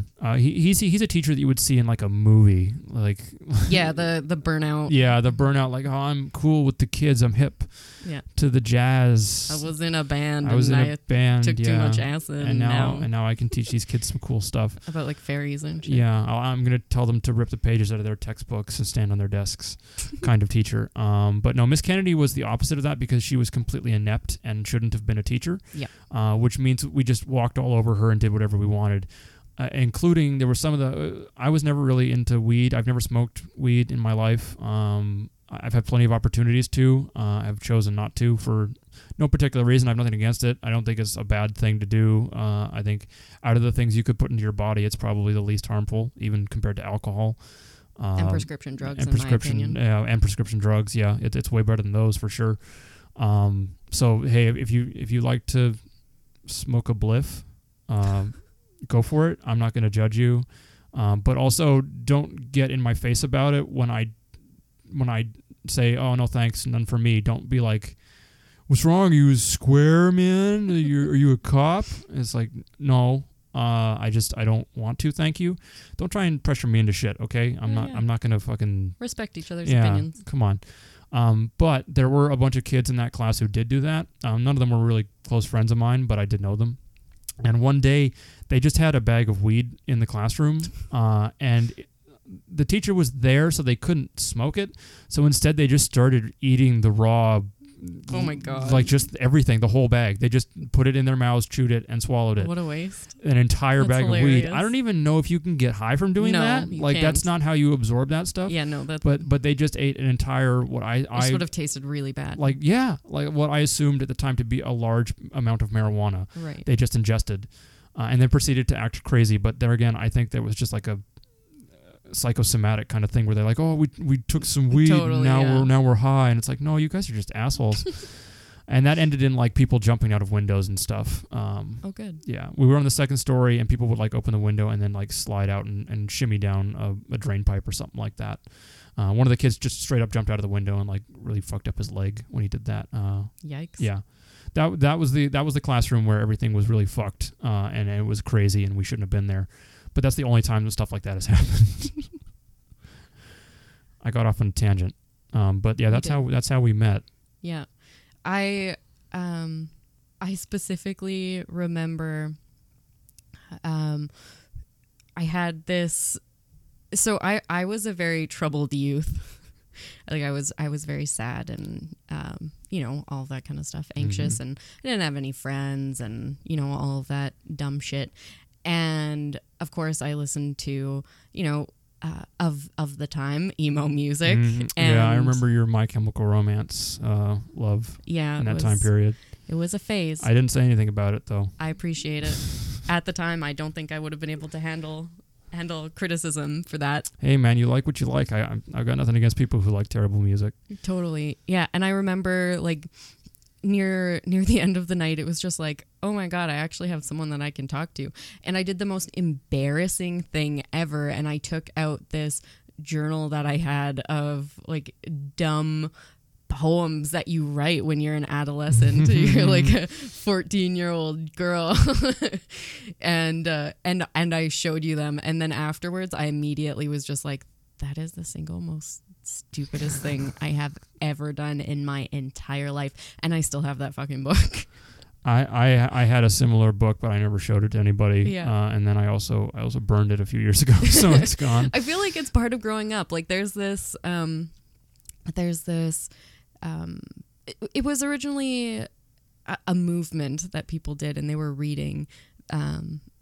They would do readings in like a bar. Slam poetry? No, of from their journals as teenagers. I can't remember the name of what it was, but those are absolutely hilarious, and that is the reason why I keep that book.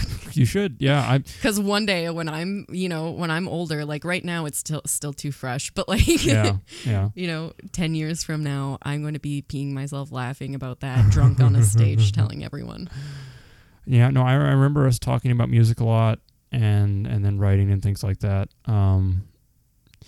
Because even then I was writing a lot too, but I was going through this phase where I was like, I would write some stuff, but then immediately throw it out. Mm-hmm. I was just putting stuff down on paper, and I was like, oh no, that's terrible, and it's all awful, and it probably was, because 16-year-old John not gonna really impress anybody with his ability to put words to paper, and I immediately got rid of it because I felt like if I hang on to this stuff, I'm always going to be using it as a reference to what I was at some point. Mm-hmm. And if I get rid of it, I can move past it without ever having to go back to it. Now I kind of regret that because I kind of wish I still had some of those like binders and binders and binders of work that I did. To see how just far. to look at it and just to show some people this terrible stuff and have a good story about it, because I can't remember any of it. But at the same time, I probably wasn't wrong in that. No. Moving forward is always the thing I should be doing, and I think that was my attempt to do that. So I got rid of a lot of that stuff over the years, in as showy and violent a way as I possibly could. Mm-hmm. I'm glad that you burned it. That's very exciting. Yeah. What is a controversial opinion that you have?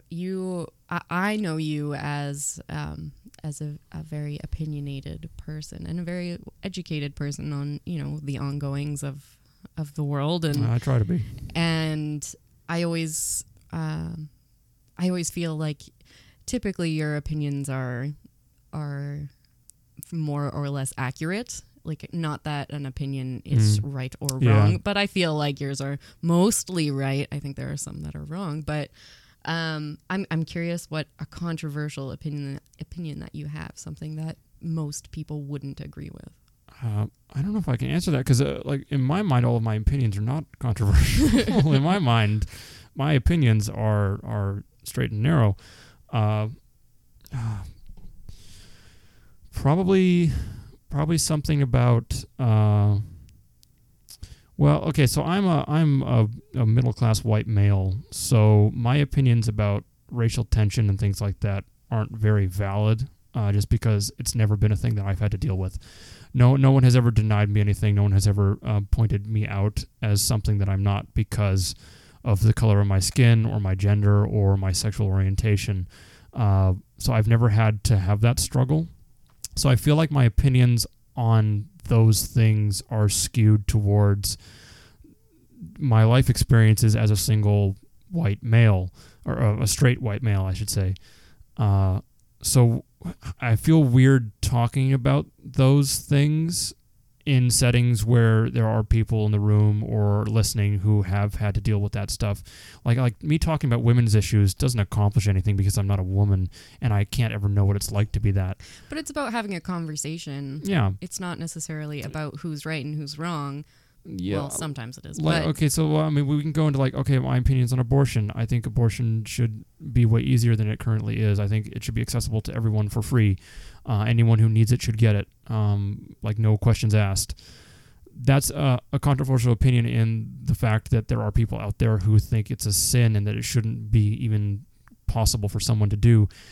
But it's not. But like, that's an easy controversy, right? Yeah. I can't think of anything off the top of my head where there's like a gray area, really, because all the controversial opinions I have, it's like, well, the people who think this is controversial are on the far opposite side of my opinion. Yeah. It's not like they're kind of close to me, but they're like, well, John, I think you might be wrong about this and this and this. You're pretty liberal. I guess I am. I don't know if I see myself that way, but I guess I am pretty far left leaning. I believe in humanity's ability to govern itself, and I believe in humanity's ability to make smart and right decisions, even against clearly the evidence piling up that we aren't capable of doing those things anymore. I don't know. We used to. I felt like we used to care more about stuff like that. We used to be more on the right side of justice and the right side of our own belief in our humanity, and now we're starting to question that, and we're being afraid of things. Do you think that could be because there's a lot more media now where Maybe everyone can share their dumb opinion, their dumb uninformed opinions about that probably has something to do with it. Yeah. I mean, if everyone has a voice, then no one's voice can be heard, right? But I mean, when you talk about the media, you talk about the people who are. Those stations have to pander to specific audiences, right? Not even that. Just like social media of like people being able to say whatever they want in 140 characters or less. Yeah, exactly. With most of the time little repercussion. Yeah. I think that's probably that's the nail on the head, right? Is that there's no accountability anymore. Mm-hmm. Everyone is an anonymous ghost on the internet, and they can say and do whatever they want. So you can have really terrible, vitriolic opinions about things, and there's no real repercussions for you for feeling those ways. Even for presidential candidates, as it turns out. It turns out you can actually have a face and a voice and still say some of the worst things that a human being has ever uttered into a microphone. And not only will you be accepted for it, but you will be rewarded for it. That's a super frustrating thing. So yeah, I think that's probably why it's so hard to kind of parse out like-minded people. And the other thing is that I'm also surrounding myself with people who are like-minded. Mm-hmm. Like my Twitter account is full of people who feel pretty much the same way that I do, which is not a healthy thing to do. You should have opposing opinions. I want people to... it's Twitter. Yeah, it is, but it's also Twitter. Like, there's so many people using that platform to say so many things, even if they are inconsequential in terms of scope and what they're capable of putting through as information. Right. But it's the way people communicate now, and so we kind of have to accept that and deal with it. But I want to have You want to be challenged. I want to be challenged. Like, I have a friend, Brendan, who, out of my group of friends, he's probably the farthest right-leaning person that I know. And he and I have really interesting conversations because we both respect each other and we both know how to have a conversation where we aren't shouting at each other. Although sometimes we do that. You said doo-doo. Doo-doo. Poop. Poo. Shit. Okay. Just had to get that out of my system. That's okay. But yeah, like, I don't know. What are opinions that I have that you think are controversial? I don't know. I didn't, like I said before, like most of these questions, I didn't have anything in mind. Some of them I was just curious about. Some of them I thought would be not necessarily helpful to you, but to be interesting podcast topics. And also kind of like autobiographical, right? Like to get people to know a little bit more about you, to give you a little bit more insight of things that you don't think about every day and such. But I didn't have any specific controversial opinion in mind. I think it's hard for me to come up with that just because no one in my friend circle is really opposing me on anything that I'm saying, which you guys should start doing because I'm wrong a lot. Okay. But I can do that. That's easy. If I think if I had sat down with more people who didn't think the way that I did, I think I get this at work sometimes where I listen to some people talk about politics and things which I don't engage in at work because there's no point. And I see a lot of them having opinions that I really, really aggressively don't agree with. Me too. And that's frustrating, but also my ability to work with those people on a daily basis is more important than me voicing my opinion about politics or culture or race or anything like that. There's some stuff I could talk about, but again, talking about my work is hard because I don't want to get in trouble with anybody. For sure. Next question. Next question. Skip. No, like pass. Pass? No, I'm just kidding. Oh. Oh, you're asking me? Yeah. Oh, no, yeah. No, let's do it.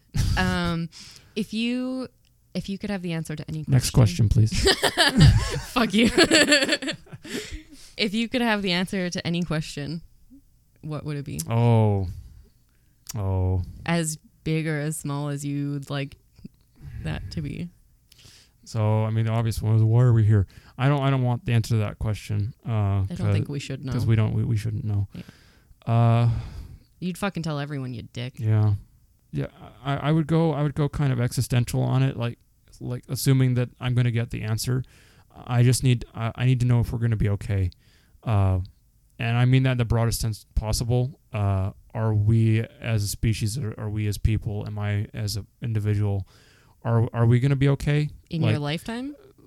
At any point in human history? Like, are we going to get to a point where things are all right, or is human life just this series of us hurtling over ourselves and creating speed bumps in our own society and denigrating our citizens to a point where they become disenfranchised? Is that what we are? If so, like, great. But is there actually hope? That would be my question. Is there? And I don't even need like a specific answer, like just a yes or a no. That would be enough, because that would take a lot of weight off my shoulders, and I'd feel a lot better, even having the answer that I don't want out of it. What is your definition of the world, the human race being okay? There's a lot of things that make us not okay. Yeah. But like, what would okay look like? One in where we take. So first of all, we take care of all the basic needs. Everyone has clean water. Everyone has food. Everyone has shelter.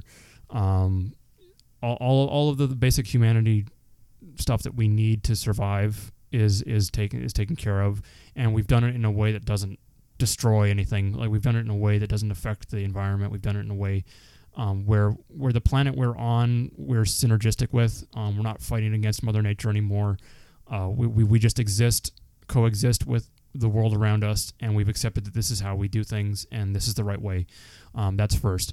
Secondly, we're taking care of our own in every sense of the word. So from a medical standpoint, do people have access to health care, both physical and mental? Do we have access to the help that we need when we need it, or do we have to struggle for that in our society? Is that still something we have to fight for? Are we fulfilled? And that could mean a lot of things. Are we fulfilled mentally? Are we fulfilled spiritually? Are we fulfilled physically? Do we feel happy with who we are as a society and as a people? Do we feel okay with the way we treat each other? Like, are we still looking at each other with divisive lines, or have we kind of accepted each other for who we are, and stop trying to put barriers up between ourselves and saying like, oh, this person's different because they have different opinions, or because they choose to do something differently than I do, or they look different, or they are different than I am.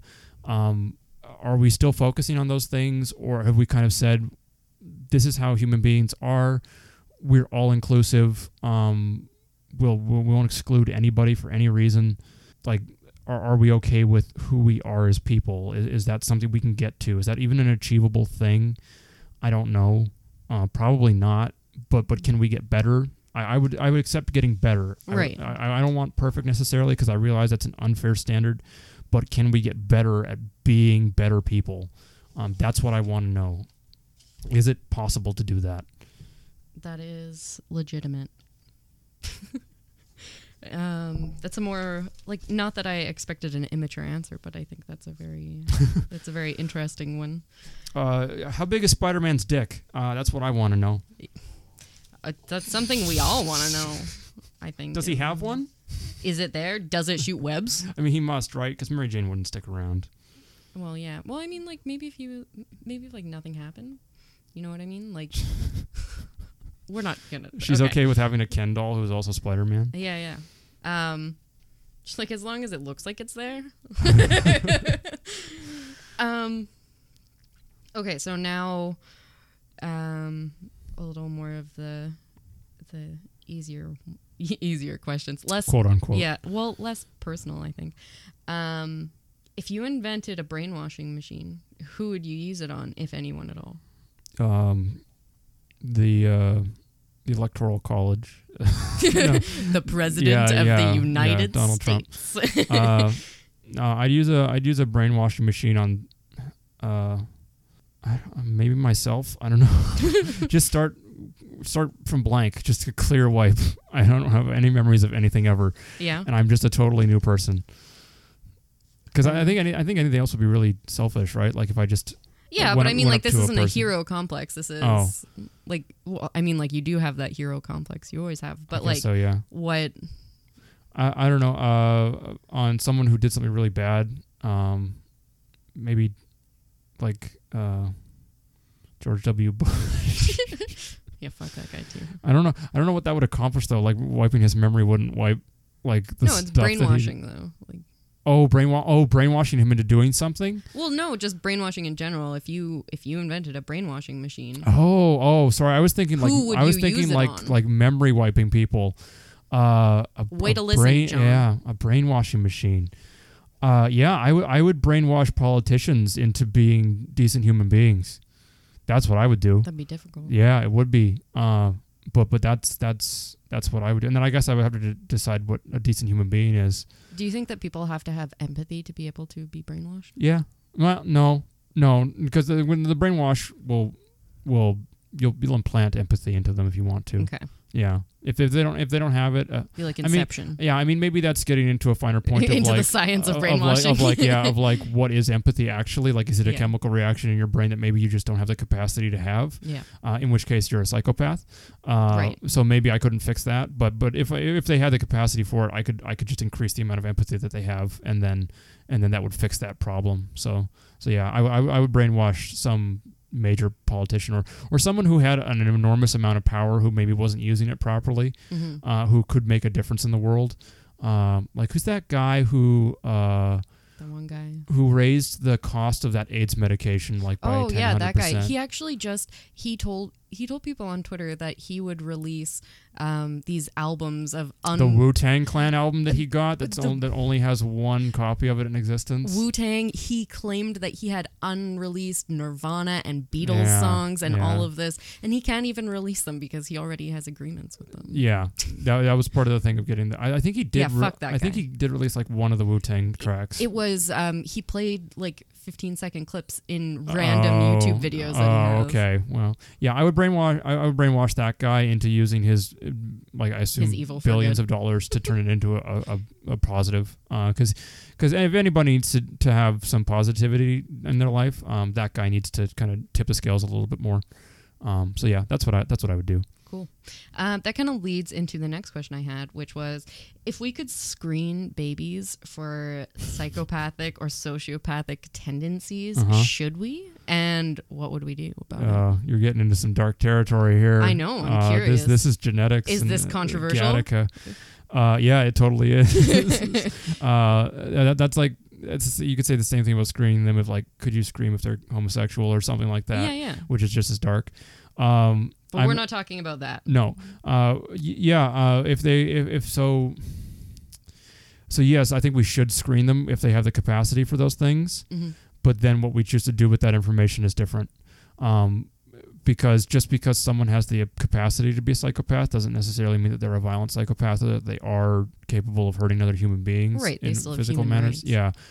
So then you get into the whole like Minority Report of like precog crimes and things like that. Or like, do we go to prevention? I think prevention is the only way to really solve most crimes. But there's a limit on how far you can go with that. So yeah, let's screen people to see if they're psychopaths and then maybe tag them as such somehow, but not necessarily act on it right away. Gotcha. And then wait and see. Yeah, and then we could actively work with them to try and solve that problem a little bit, which I mean you can probably only go so far. Would it be like on their driver's license? Would it be like Maybe. would there be a database of sociopathic? Sure. I mean, even that's a dark road to go down because then you're categorizing people and putting them into a system, which we do I'm just we do curious, anyway. How you think that would work? Yeah. We'd probably have to have a database somewhere, and they would have to have they would have to have at least, I'd say, monthly checkups depending on their how severe it is. And they would be in a program with doctors and therapists and things like that, working with them to work through those issues, and making sure that they didn't act out on any impulsive kind of things like that. And maybe some of them would end up doing that anyway, but then we would be able to act on that quicker than we can right now because we'd have them in a system where we could be like, okay, yes, this person screens for these patterns and they acted on them, so now we can act accordingly from there. Right. The more information we have about that kind of thing, the better, because then we can act quicker and act more intelligently on that information. So yeah, I would totally do that. Absolutely. Cool.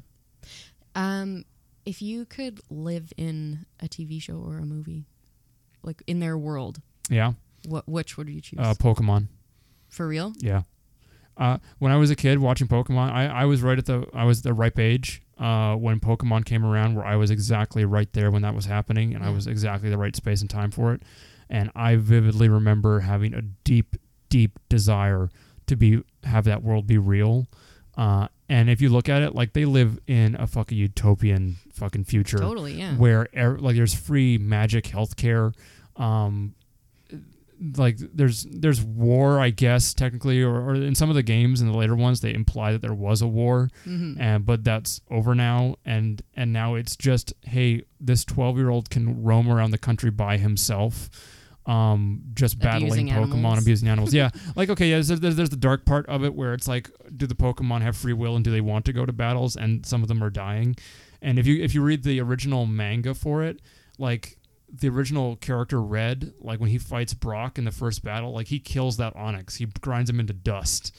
It's awful. I'm not talking about that. I'm talking about the cartoon where it's this beautiful fucking euphoric world of incredible just perfectness, and that's what I would do off the top of my head. I could probably think of better ones, but that's the one I would think about. I know some people are like, oh, I want to live in the Game of Thrones universe. No, you don't. No, you don't. You die. Everyone dies. Everyone dies, or gets sick from diseases and dysentery and shit. Like, that's not what you want. Yeah.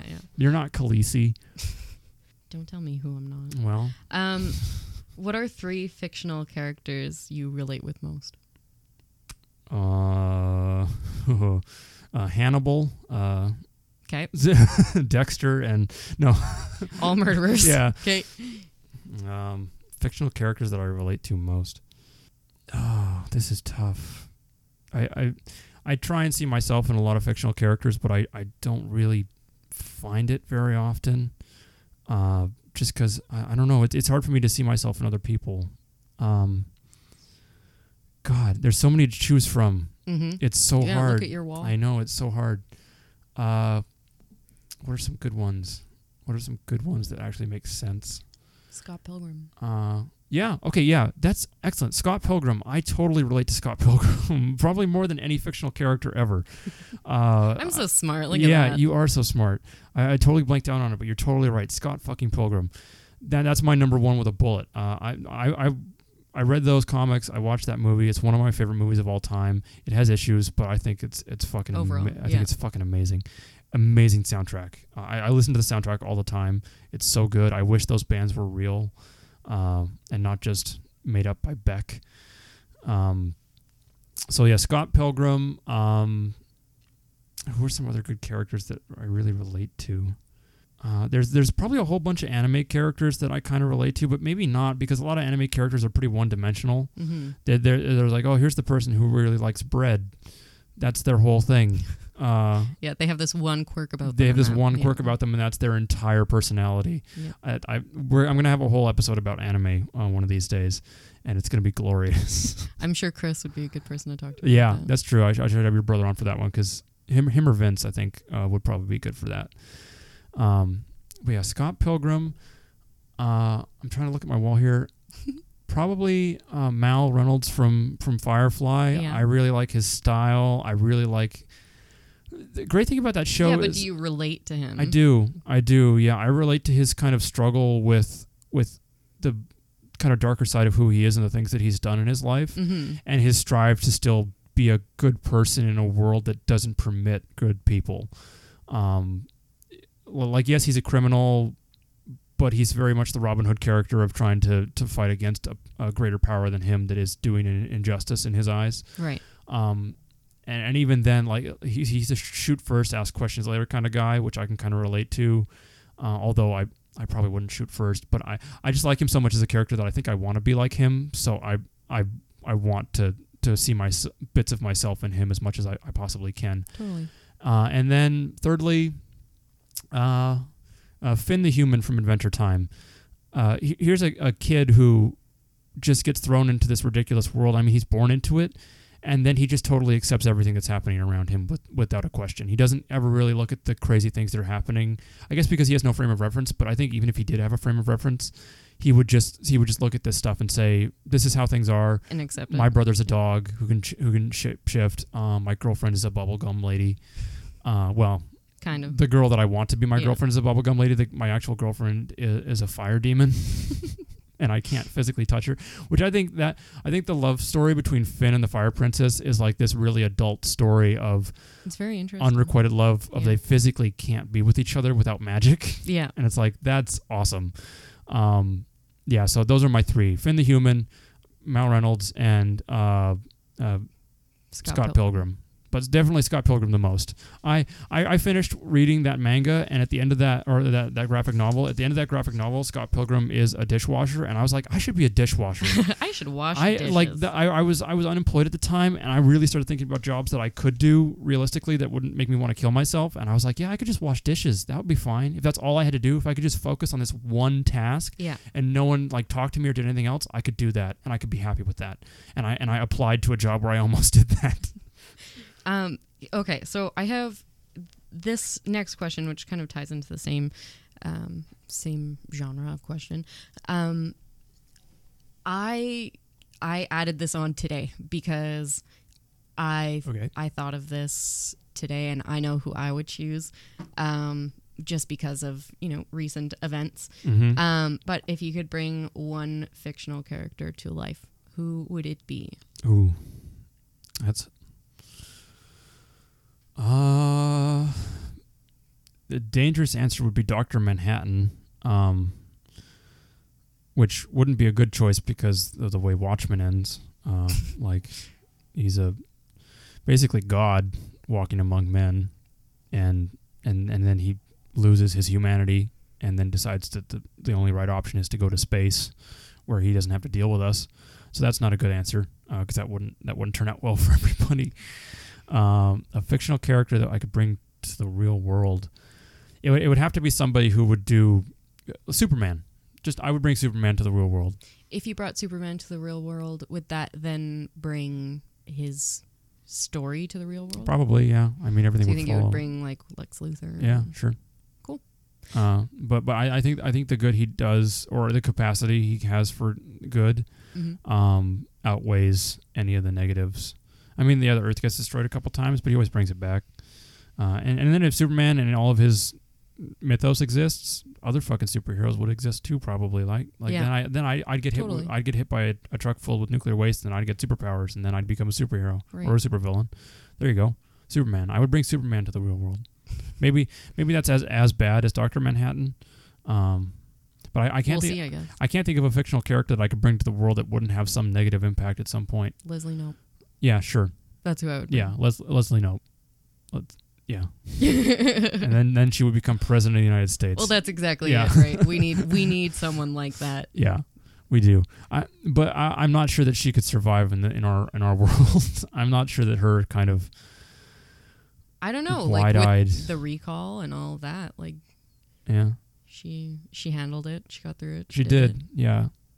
I think you would need to bring the entire cast of Parks and Rec into the real world to make it work, though.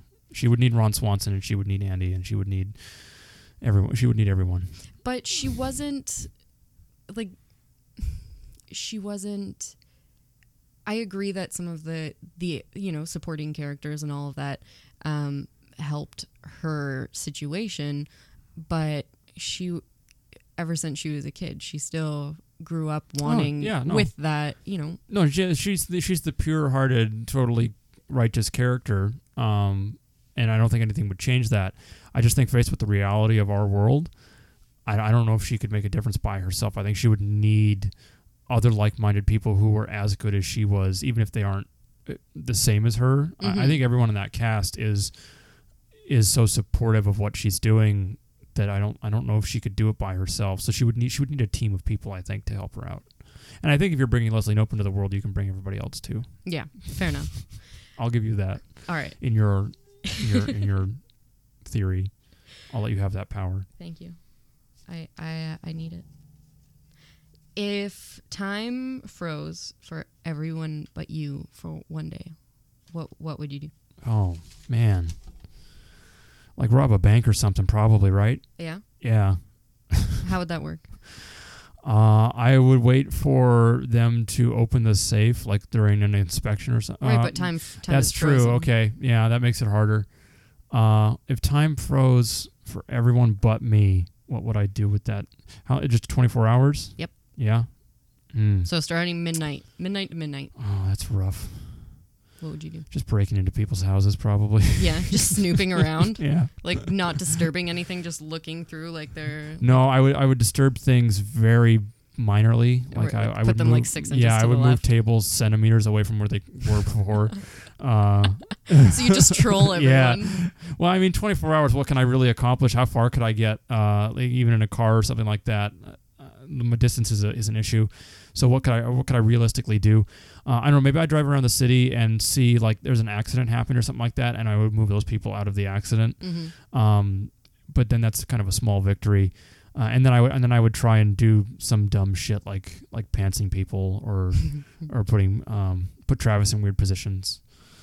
Just him Taking pictures of yeah, them all. just him like in the middle of the street, dick in hand.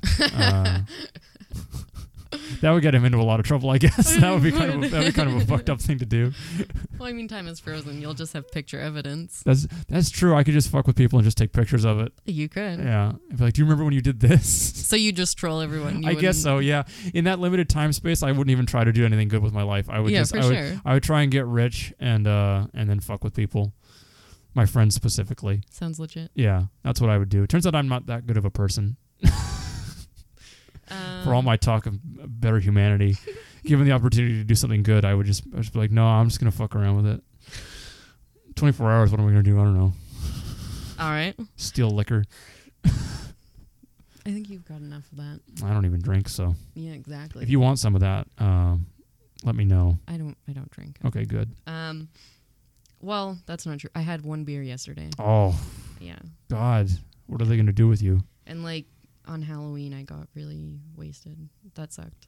If I was going to drink, it would have been during the election. Yeah. Like that was the tempting thing. As that was going down, just to be like, "Hello, Jack Daniels, my old friend. Let's have a conversation." Darkness, my old friend. Yeah, let's have a talk again. Yeah, you and I, exactly. like old times. Like old times. Okay, so we're down to my last question. I don't even know how much time has passed right now. We're just over 2 hours. Oh, okay. So yeah, this actually works out pretty well. Yeah. I wish I could say that I saved the best question for last, but I didn't. I saved the worst and most stereotypical question to be asked in this kind of situation. In true form to this podcast, we'll save the worst for the end. All right. If you had to live without one of 5 senses, which would it be? Vision. Why? The stories that I've heard from people who have had their hearing at some point and then lost it completely, from what they say, it is a complete fucking nightmare. Like it is hell on earth for them. It really is. Vision would suck because I wouldn't be able to play video games anymore. I wouldn't be able to watch TV. Mm-hmm. I could learn to read Braille. I can read books. You can still function, and I'm not trying to. This is a hard question because I'm not trying to belittle people who are blind. No, of course not. Obviously, that sucks, and it's a disability, I guess. Disability is even maybe a hard word to say, but it is definitely a thing that will impact your life in a very severe way because the world is designed around people who have all 5 senses. Of course. And I think that even there's research now that we have more than 5 senses, right? Like there's the out of body thing where you can kind of judge where your limbs are at any given place or time. So even people who like lose an arm or something like that still feel like they have their arm somewhere because that's the sense you have. I forget what that's called. I'll look it up and I'll put it in the show notes. But yeah, I would choose vision just because everything else that we have in terms of our senses seems very integral into how we interact with our society and the world around us. Mm-hmm. Without, if I'm trying to have a conversation with somebody, but I can't hear them and I can't hear my own voice, that becomes very difficult. Now I have to use sign language. Now I have to learn sign language. And now they have to know sign language in order for that to work. Yeah. So just day-to-day interactions would become that much more difficult.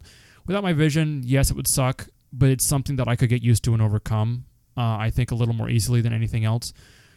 Maybe I'd give up taste. I don't know. I don't even really like eating food. Maybe I'd give up taste. Yeah, I really wasn't expecting vision to be the one that you would have gone for so quickly, just because Sugar tastes really good, you guys. It does. I don't want to get like potato chips. I love fucking potato chips, and they're nothing without the taste.